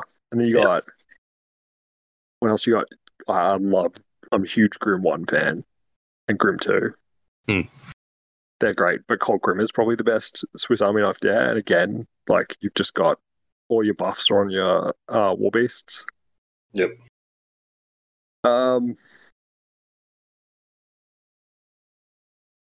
Do you think? Sorry, I've derailed the question a bit, but I it's hard to answer to say who has the best Swiss Army knife. Or I feel like he likes to ask questions in which he's looking for a specific answer.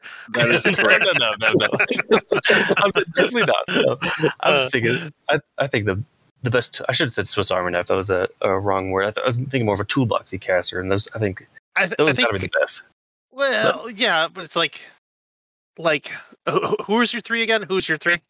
Zadaroth, Silvestro, and Kalissa. They just have an answer. They have something for everything, for every situation. It's those three. Yeah, it's just like, I think it's like weird that. So Khador, like every one of their you have a hard time finding one that's not a toolbox caster. It's like Old Witch or something, you know, like. But then Crix, you know, I think like Denny 1 is pretty toolboxy. You know, it's like they have so many.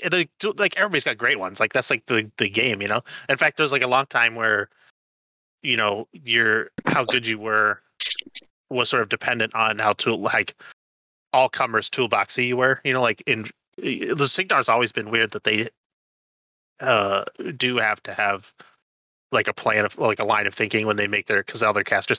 Like I like Haley too as far as overall blankety. Like mostly because she doesn't have to be she doesn't have to have armor buffs or armor. You know, she doesn't have to have all the things because she just controls the game out. But like. Yeah. Anyways, I just was thinking, you know, the line of thinking, the question even seemed to want to be narrow, but I'm like, Yeah, Grim 2, as Josh was pointing out, was like, yeah, that's just toolbox dudes everywhere that are great. And then also, being narrow about it, like that they have to have all the things, whereas like a Kruger 2, I 100% was like, yeah, he's like a toolbox And caster because he Kalista handles. doesn't have it. Yeah. Kalista doesn't have an armor debuff, does she? No, I guess that's true, eh? Never mind. Totally. I've been roundly trounced. You guys are completely correct. That's fine. Yeah. Like, it's also like when I play so many factions, it's like I've got a pretty broad view of the game in regards to things like that. Yeah. Yeah. So you back in Mark II, you're a bit of a Haley 2 specialist. Is that if I'm remembering correctly? Yeah. Oh gosh, I think I retired Haley 2 and Mark 2 after the 2015 WTC, and I'd had like 700 games. Shit. Have you been taking any looks at her again? Or no? I play. Look, I've looked at her. I've got the model in the cabinet because I painted up all the Haleys as a part of my like Signar painting spree. No is the short answer. I just all right. I think she needs something else, but it's that I keep looking at the Denny 2 rework at the start of Mark 3, and I'm just like, I want that kind of rework with a few casters, and they did it to Cray, and they made him super interesting and niche, and I'd just love to see her maybe switch her control to a slightly different way, because her spell list outside of TK is nothing.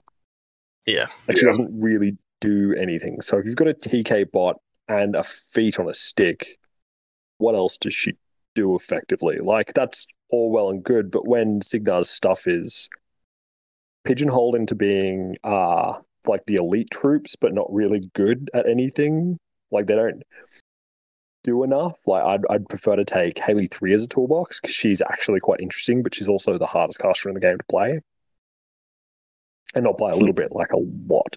She is by far the hardest. And why wouldn't I like? Siege Brisbane has a really interesting play style, but again, just dies and has to put himself in these really dumb positions. It's kind of like it's like a worse Gearheart. So Gearheart, if you're feeding with Gearheart, you're either winning the game or getting yourself to a point where your opponent can't possibly win the game, or you die. That's how Gearheart works because his control area is so small. Yeah, his feat is 100% a trap. It's either laser beam down one model or ignore it. Yep. For a Haley 2 rework, I still love her, but I do think that there's a couple of changes that would have to happen. But like one that just fixes her card and makes her playable just almost right off the bat is the domination. If it was Warjack, Warbeast, Infernal, it's like they kind of cover all the war nouns. Yeah. That would instantly make her interesting to think about. But then the other one is, to me, anyways, because I do think that like I do think Time Bomb is a little underrated, right? That's still good. And then Temporal Acceleration is the one. They don't have a signature super badass Jack that like they don't have like Ruin or Behemoth or who I think Dynamo could be that way though. You've got the Stormclad, Dynamo maybe, but it's like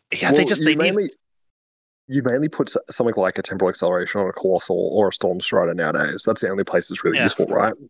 Yeah. And then you're putting your big thing where everyone's got Blessed or Armor debuffs out the wazoo now, even with Arcane Shield. Armor 22 is just nothing now. Who cares? Yeah. So, yeah, I feel like I agree. Temporal Acceleration is pretty amazing, but I don't really have anything I want to put it on. Yeah, I don't know. It's really difficult. Like Haley 2's quite a hard one, and she used to be interesting because like take the feet out of the equation because the feet was busted as fuck. She used to have different modes, and because all her spells were in stacks of 3, it was either boost TK or it was cast whatever spell she had, the plus defense and armor against shooting. Deflection. And she had to choose one while camping enough focus to survive, and probably temporally accelerating something. So it was one of these things where you chose what she wanted to do for that turn, and then you kind of like played that game plan out, and because like Lucas and like Silvestro, she's so nuanced and deep, and she had so many different options, and you kind of get analysis paralysis. Yeah. And she just does like the one or two things now. It's like temporal accelerate, TK, don't die. Yeah. Do you think if she was a Crucible Guard caster, she'd be fine? No, I think I'd take Lucas over her. You think you'd still have the problems? Okay. Yeah, it's just like, what do I do with her and Crucible Guard other than like I've already got a good TK caster. Well, I guess I was thinking about the Vindicators with the temporal acceleration, or whatever the quick voice. That could be pretty scary. Cute. It's definitely cute. Yeah. But there's like every caster kind of does some version of that. Yeah. Like Silvestro kind of does it with a Vulcan. Yeah, I honestly probably wouldn't take her. Yeah. I just don't think she's kind of there. And without control area 18, without the Squire, she doesn't reach out far enough without dying. Because 16-14 is just shit. So and I would like to see her with some, like, if Time Bomb still worked on the AoE, could be quite interesting. Yeah, that'd be good. That might be enough of a change. Time Bomb. Also, temporal acceleration should be down to 2 points too, especially with a lot of the open fire type spells being one focus. That's sort of it's like bad. That's a feels bad cost, and the Time Bomb being 4. Why is that 4? Oh, and it's 4 with, like, if it sits in its current iteration, why isn't it 3? Or totally. 2 even almost. I mean, geez, it's only targeting. It only hurts one model, really. I mean, it's the speed debuff, which is huge. Yeah. And it's PAL 14. It's not messing around as far as just being an offense, but like. Oh, that's fair. And it's on her. Never mind. Yeah, 3's good. 3's good. Yeah, but still, that is 4 is terrible. Like, yeah, she does. Okay, I first I thought you're crazy, and I had to just kind of break her down a little bit. Sorry. And she does have Future Sight for Battle Group, which is super cool. That's why I think the Dynamo for the temporal acceleration could be cool, but because it's an extra shot, right? Yeah. Yes. Yeah. So it goes back up to like what he used to be if he lived the dream. Yeah. Yeah, for sure. Dynamo is just, for his points, he's a bit weak sauce. Like, even with like Nemo 3, I'm like, would I take him? Would I? Right. I love the model though, but yeah, cool Jack. And I found I had more because I'd played so many games with Haley too. I found because I was living in Europe at the time, I found when I switched to Kane 2 Haley 3, nobody had any idea what I was going to play. Like, they just went, what is this shit? Why aren't you playing Haley 2? And because I was in Europe and I was in Australia all of a sudden, people didn't know who the hell I was. It was great because I'd be like, I'm new to the game. I just don't think Haley 2 is that great. And just really dryly say that to people. That's amazing, man. Yeah. I'm a noob. Oh, that's funny. Oh, yeah. And she's just too linear now is probably the shortest way I can put it. She just does the one thing and it's okay. Yeah. There's too much fun stuff in the game to play. Why would I limit myself to Haley 2 in her current iteration? Yeah. Yep. Because even in Signal's got some baller casters. Nemo 3 is still just dumb as hell. And they just made him better with cheaper Fireflies, and Stormblade's going to what they're doing now with Storm Division. It's a legitimate tactic to take like 2 units of Stormblades with a Storm Strider and just play all the Electroleap stuff and get your dudes to like, what is it, Rat? You've got Force Hammer to knock shit down, and then you can go to like Rat 7 base, Power 16, Weapon Master shots. On assaults, so you can get really far downtown, and they go to speed 7, charge 10, plus 6-inch range gun. And if you've got like a Lancer, if you decide to go that route, because they're only 7 points now, and if you can get behind them somehow, if they just ignore your Lancer and force some of them back towards your army, like there's lots of fun stuff that can happen. Pretty cool. What? So our podcast is called Full Tilt. I've asked every guest this except for Tom because I forgot. What is your most full tilt moment playing War Machine?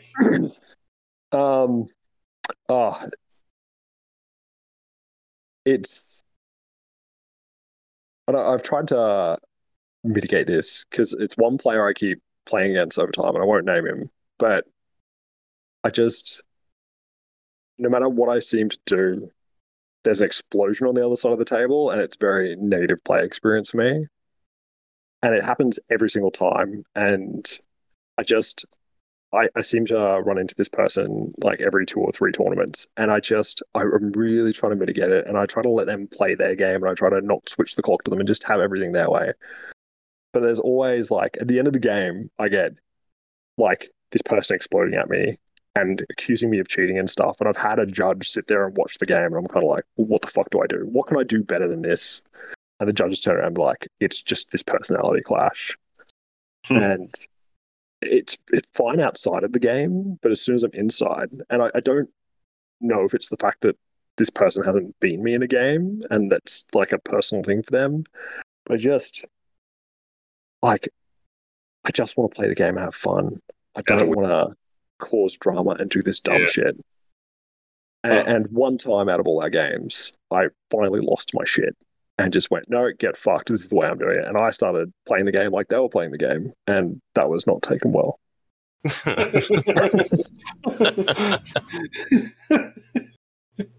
Oh, man. Man. Well, that doesn't sound fun. Look, it happens. And hopefully, if I continue to just project out a positive image and a positive, like, positivity, hopefully it gets taken in and some lessons get learned and we turn it around. Because as I said, I don't know what's happening in their life. There could be anything. So if I just continue to cruise down this path and just be me and just be like, I just want to play the game. I don't care about any of this drama. Let's just continue to play games. Yeah. Like, that can happen. Sure. Yeah, I had way more tilty, worse games when I was playing 40k years ago. Well, good, man. Good. Well, you seem like one of the most relaxed people we've talked to, so. If it was any more relaxed, I'd be asleep. Cool, man. Well, and Nigel, do you have anything else? Do you have any? You guys can both pump store stuff since you both are store people if you need to. You go, Nigel. I don't know if I have anything. I've at this point I've got bigger like the sticks. I'm so buried at the Black Friday stuff still that I got to do the sticks, the little the 1/2-inch full set 1 through 14 in the little box. I think I'm even changing that to where I'll sell the box separate, so people don't even have to buy the box if they don't want to. But I think the box is super sweet. Then they just buy the sticks for like $20, and then buy the box for another $20, and that way it's not even a $40 set or whatever. Sure. But I have to. The main thing is the box. I got to get the box solved still. It's still I got a new type of. Maybe run it past people too as a test to see what type of finish they like on it, because you can have like the assembled MDF look where you can see the little like cutaways, but it's still painted and it has that, but you can still see that it's been assembled versus the all tucked away under like framing and cool extra gubbins. But yeah, once I get that figured out, but then there'll be more like down the road. I just gotta get out of this month, and then I'll have like next year's gonna be insane.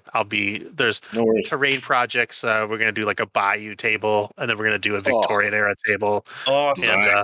And so like a lot of like high fidelity. So we have the steampunk buildings. Everybody's kind of, I don't know if people are familiar with like the houses. We do like a 4x4 and then a 4x6 house.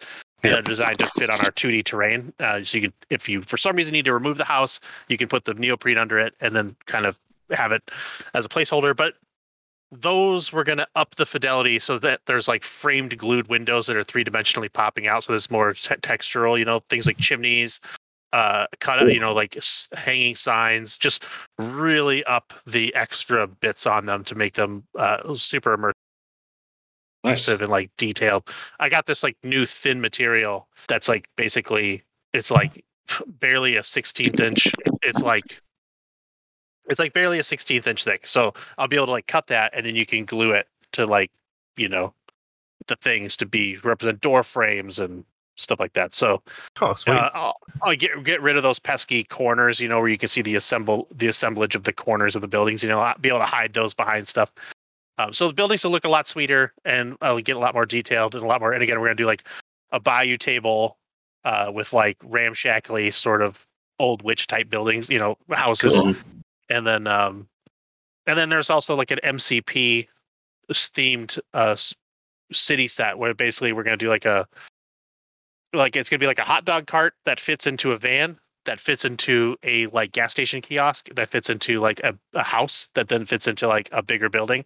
And then so you have like a battlefield in a box with some, and then the bigger building will be big enough to also accommodate like some dumpsters and some random stuff. So it'll all fit like a Russian nesting doll into one cool. thing, and then you can just Cool. transport your whole MCP table That's crazy around. awesome. So That's yeah, awesome. it will.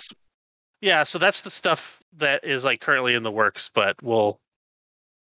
And then I don't know. I think there's a Oh, Nigel, I also have something for you. I got Yeah. something manufactured here in Australia, and I think that it would go better with your printer because it's pretty basic design, but I think the overall manufacture is quite good. I'll send you a video of it and how it's all constructed and stuff. It's a turn Sure. and everything counter. It's awesome, and it's what I've been playing all my games with to keep track of scores. Okay. Oh, cool. Yeah, it is the size of a credit card. Oh, Oh, sweet. interesting. Which also brings me to another thing that I have figured out that I figured out a way to do like click dials so that they're still magnetized and they circle, but they have like a satisfying click so that you do one step. They don't accidentally fudge you.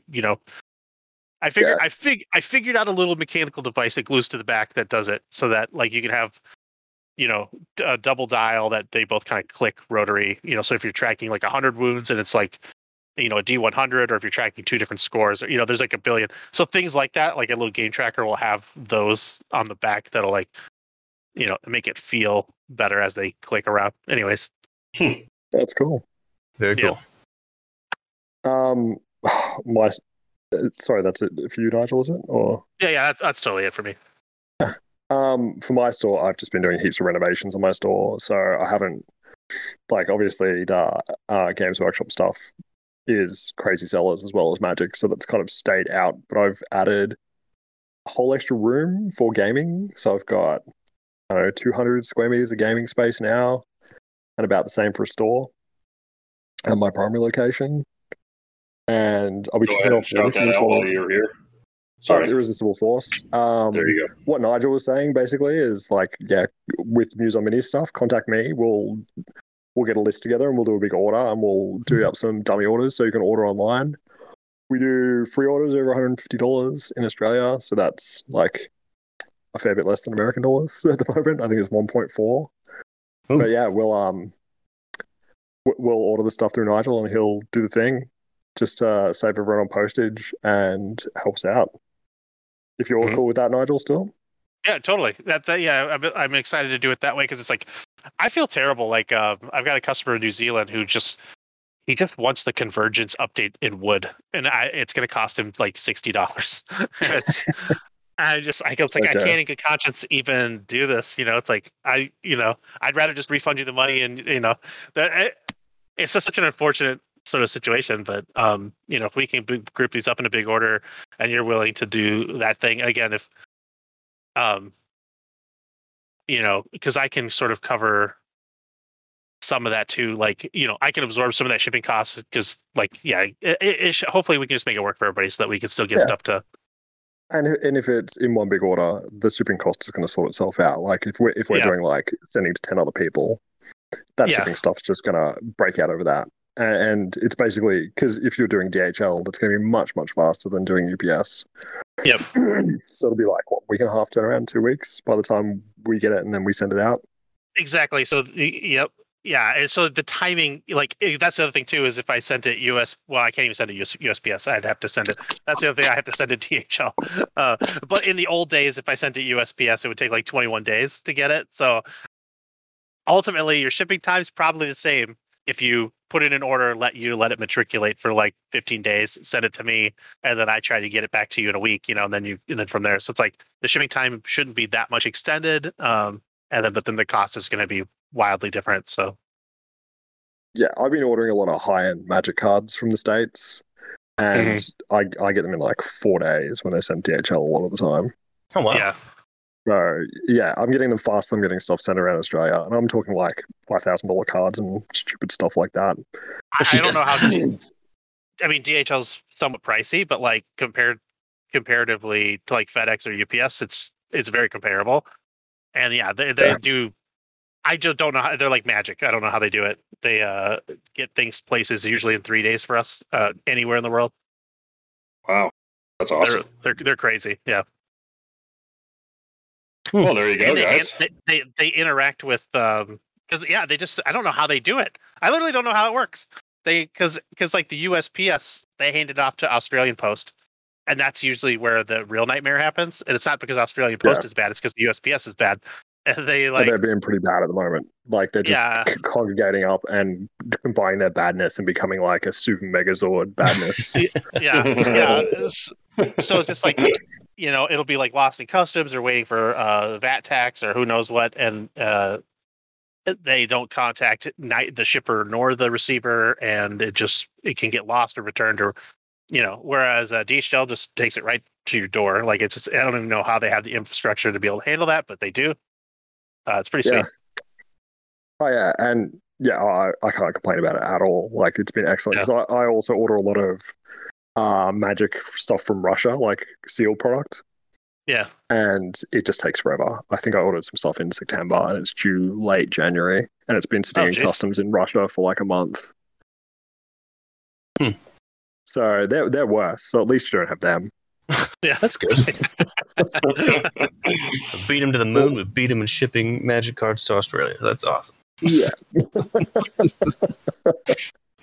But yeah, it's been fun, guys. Yeah, dude, it's been a lot of fun. Thanks for coming on, man. Such short notice, I guess. But it's been great. As I said, if I can fit it in, I'll jump on if you guys want. So that would be awesome. The door's always open, dude. So yeah. We'd love to catch some games against you sometime if that's possible. Do you do much war tabling or just? I haven't, but I can. Cool. You can teach me. It's very easy. I'll play something real derpy that I just roll face on keyboard and just see what happens. Yeah, just play Vlad too. So. Yeah, easy. I can't play Cadle. They're too overpowered. You gotta join me in Camp Terminus. He's Terminus. Yeah, I don't hate myself that much. Well, I think Nigel and I are just about to finish our game, so you can watch how that goes. I'm playing Terminus. Anyway, thanks again, Josh, for coming on. That's been episode 21. Thanks for listening. We'll catch you guys later.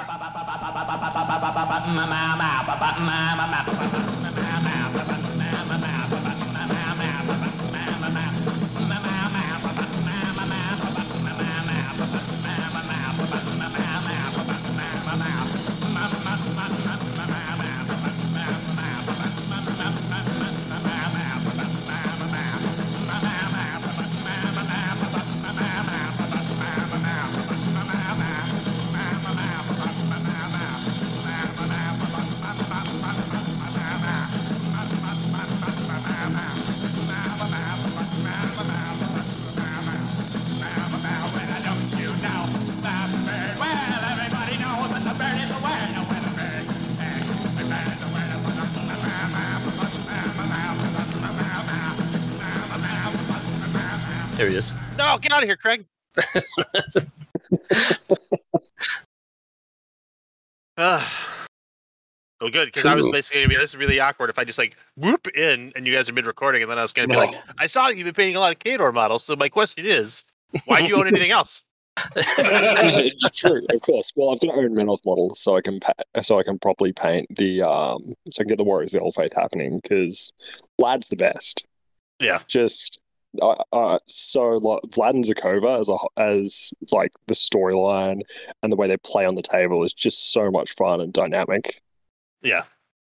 And Kato is so different from anything else, where their units are so strong and their casters do all this stuff, but they are so flimsy at the same time. And the way you have to move them on the table, because I've only played 3 games with them, I just painted a heap of stuff. Yeah, they're the thinking man's army for sure. I wouldn't go that far, but Come on. like Zakova 2 is because I played her with all the spray donkeys and just full magic, just retard, roll my face on the table kind of list. And I think it's the only person who I haven't found that I could kill on turn 2 is like Wormwood. That's amazing. Yeah, she just houses people. It's silly. And having her as such a heavy SKU list, because Charles Sung came to Australia for a little bit. Really? He came for a few months and he was coming and hanging out and playing heaps of games with me. And he put the Takova list in front of my face. He's like, this is probably the dumbest thing I've ever seen. I don't know why everyone's playing it. It's like, this is just crazy pants. And I was playing Wormwood at the time, so I was pretty happy. Sure. Like that's like the hard counter to the army though. But even then, it was still a rough ride. Because if you don't do everything perfect, he just messes your day up. Yeah. Are you getting pretty like with weekly games, or Yeah, I get at least 1 weekly game in at the moment. Nice. I've got a pretty sweet setup in my house, so I just have people come around, play games, chill out. Oh yeah. I've got to start playing games again in my shop soon. It's just I have such odd work schedule. Okay. That it's not always convenient to have a lock-in games night because I could be working 6 a.m. till like midnight some days, and then other days it's like all full night shifts. So right. Yeah, my work schedule's all over the place. What do you do for a living? Project manager in major infrastructure, doing electrical engineering. My goodness. So, yeah, it's real fun. You're a lot smarter than me. I could tell already. So. Or stupider, because like I liked it when my life was pretty simple. Fair enough. It just seems to be as I'm getting older and older, it's the work gets harder and my workload gets higher, and I just deal with it and expect to do everything else as well. So I'm just like, no. Yeah, this is that's cool. Bullshit. Can't I just go play games? Yeah. Yeah. So I saw, I saw some pictures of you, and I was wondering why did they call you Gigantor? I don't quite get it. Did you see the picture of me with Torbjorn? Oh man, that was Yeah. Like I thought that was the biggest person in the room. Shit. That guy's massive. Yeah, he's a pretty big dude. He's around 7 foot-ish, I think. I think he was talking to me and he tells everyone he's 6'11" because 7 foot seems too tall. But like I'm not friends with that tall, and it feels like he's a lot taller than them. That's funny, man. But yeah, I'm about 6.5 foot tall. I'm about the same height as Big Deno and Colin Hill. Nice. You, Big Deno lives in the same area that you live, right? Yeah, he lives in the same city. He lives on the north side. I'm right on the south side. Oh, that's cool. You gonna drag him back into War Machine eventually? No, he's just so into his board games and painting. Like he kills it with the painting though. Oh yeah, and that's purely spending time doing the thing and learning from the best. Like he spent about a year traveling around the world just going to painting classes from the best painters. Oh wow! Like he did the right thing. He's got that type of personality where he's all in or nothing. Yep. So he jumps all in on it, and he's still all in on painting. And he's just doing really well with that whole thing. So yeah, man, no, it looks cool. That's his competitive itch now. Yeah, that's sweet though. I mean, he designed that like diorama the other day, and I'm like, fuck, that is cool, dude. You know, so yeah. Is this he never paints the back of his models though. What's that? He never ever paints the back of his models. Right. It's always that bugbear for me. Like I look at these models, I'm like, man, this looks real good, but the back's not painted at all. Oh shit! So is his house just floor to ceiling models? What does he do? No, he works high up in like a national something to do with automotive company. Okay. So he's Oh, I was just right saying, at the top of them. does he just keep all those models? He just has his house is just full of models? No, What? he sells them. So he enters them in competition. He said, because he comes into my shop a bit, he said that he gets models and he sells them off after he enters them in one competition or sells them straight away. And he's got a few clients who love his models, so they just buy. Nice. Very cool. You pretty much paint all of Moops' stuff too, right? Or most of it? I paint the occasional thing. I paint what I've already kind of painted to match with it. So he sends me infernals and things like that. I don't know. I used to do commission painting for some extra cash, but it's just, as I said, I'm too busy and I don't really enjoy commission painting. I like to have my stuff around. So I painted so many armies and sent them off to people, and they're really happy with them. Yeah. I like having this. It's that extra bit of effort and it's that extra pleasure of having my own stuff all here and painted. I don't enjoy painting for other people. Yeah, he was talking to Tom Oliver yesterday, and yesterday or the day before, whatever, and he said that he was painting, but it was everything was for everybody else, and he hasn't painted his own model yet, and he's been so busy doing that he hasn't had time to get games in. So That sucks. yeah, yeah, well, yeah. He's a great painter too, man. Yeah, Tom's amazing. Tom has. I've been trying to work out Tom's painting technique because he paints so differently from me. Uh-huh. And yeah, I'm kind of on it with some of the models, but Tom's an excellent painter. Sure. He does what he does very well. Have you seen Sweet Nigel's stuff? Damn. Nigel's a sweet painter. You guys are all better painters than me in this chat. I'm the worst in the group. That's all right. That's fine. I accept that my painting's terrible. I just strive to be fully painted. So, you know. And fully painted is the best thing, right? Like, when I sit down at the table, my emotion level is I want to see fully painted models. I want to see that. I want to be playing on a cool-looking table. It makes the game another level better. Yeah, your tables are awesome, dude. Where are you getting all that terrain at? The actual buildings is from an Australian company called Miniature Scenery, and they do a bunch of MDF terrain, and that's the Twisted range. Oh, it looks sweet. super cool. The issue is it takes forever to put together. Oh.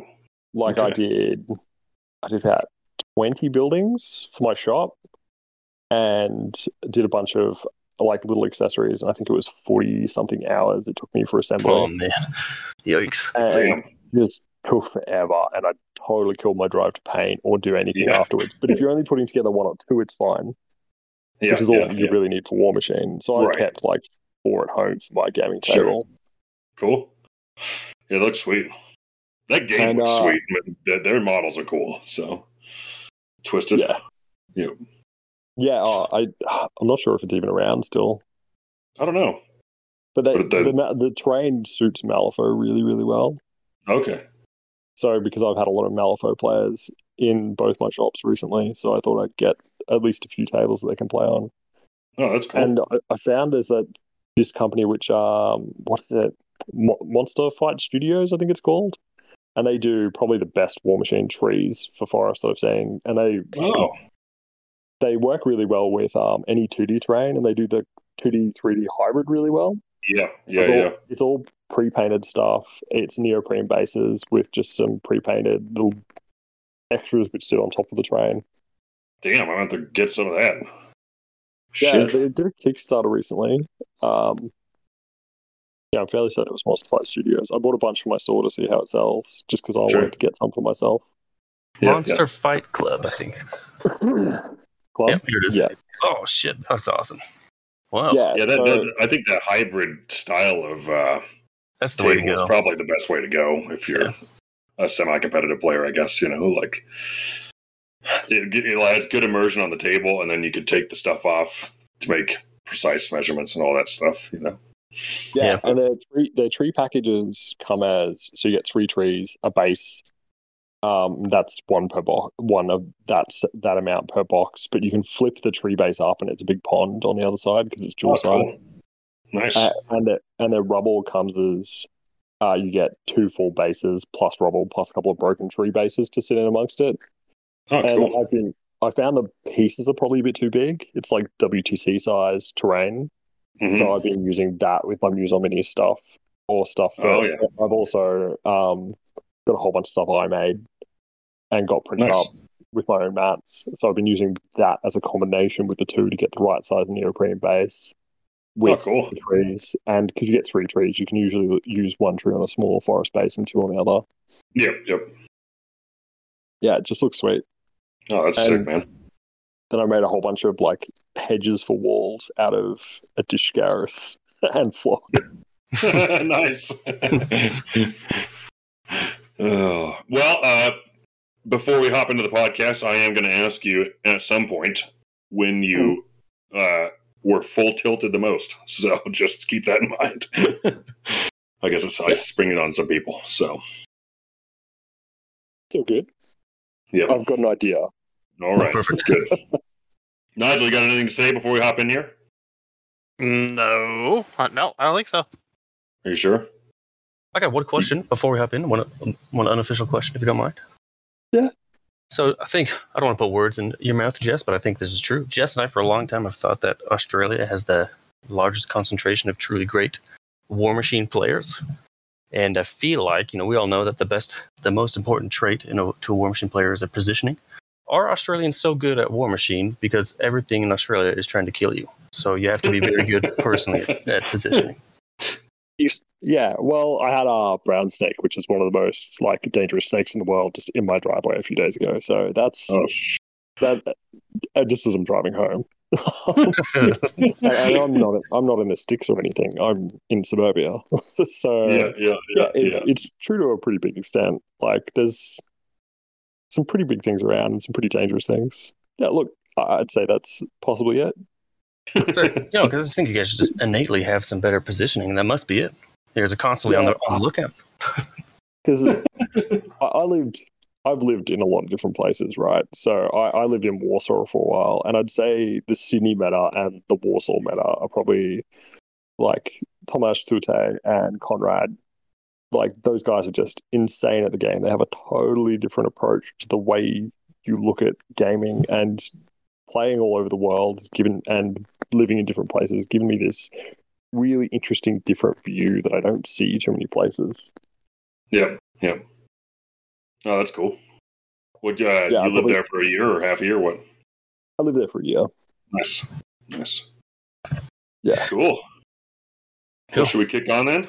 Yeah. Do you want to intro him, or do you want me to do it? Whatever. Yeah, buddy. Okay. Cool. Can you guys play "Bird Is the Word" for the intro? If you want me to, sure. It's amazing.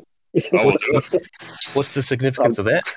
I've been waking up my stepdaughter with "Bird Is the Word," and she really hates it. So it's just been really fun. Done. I will do that.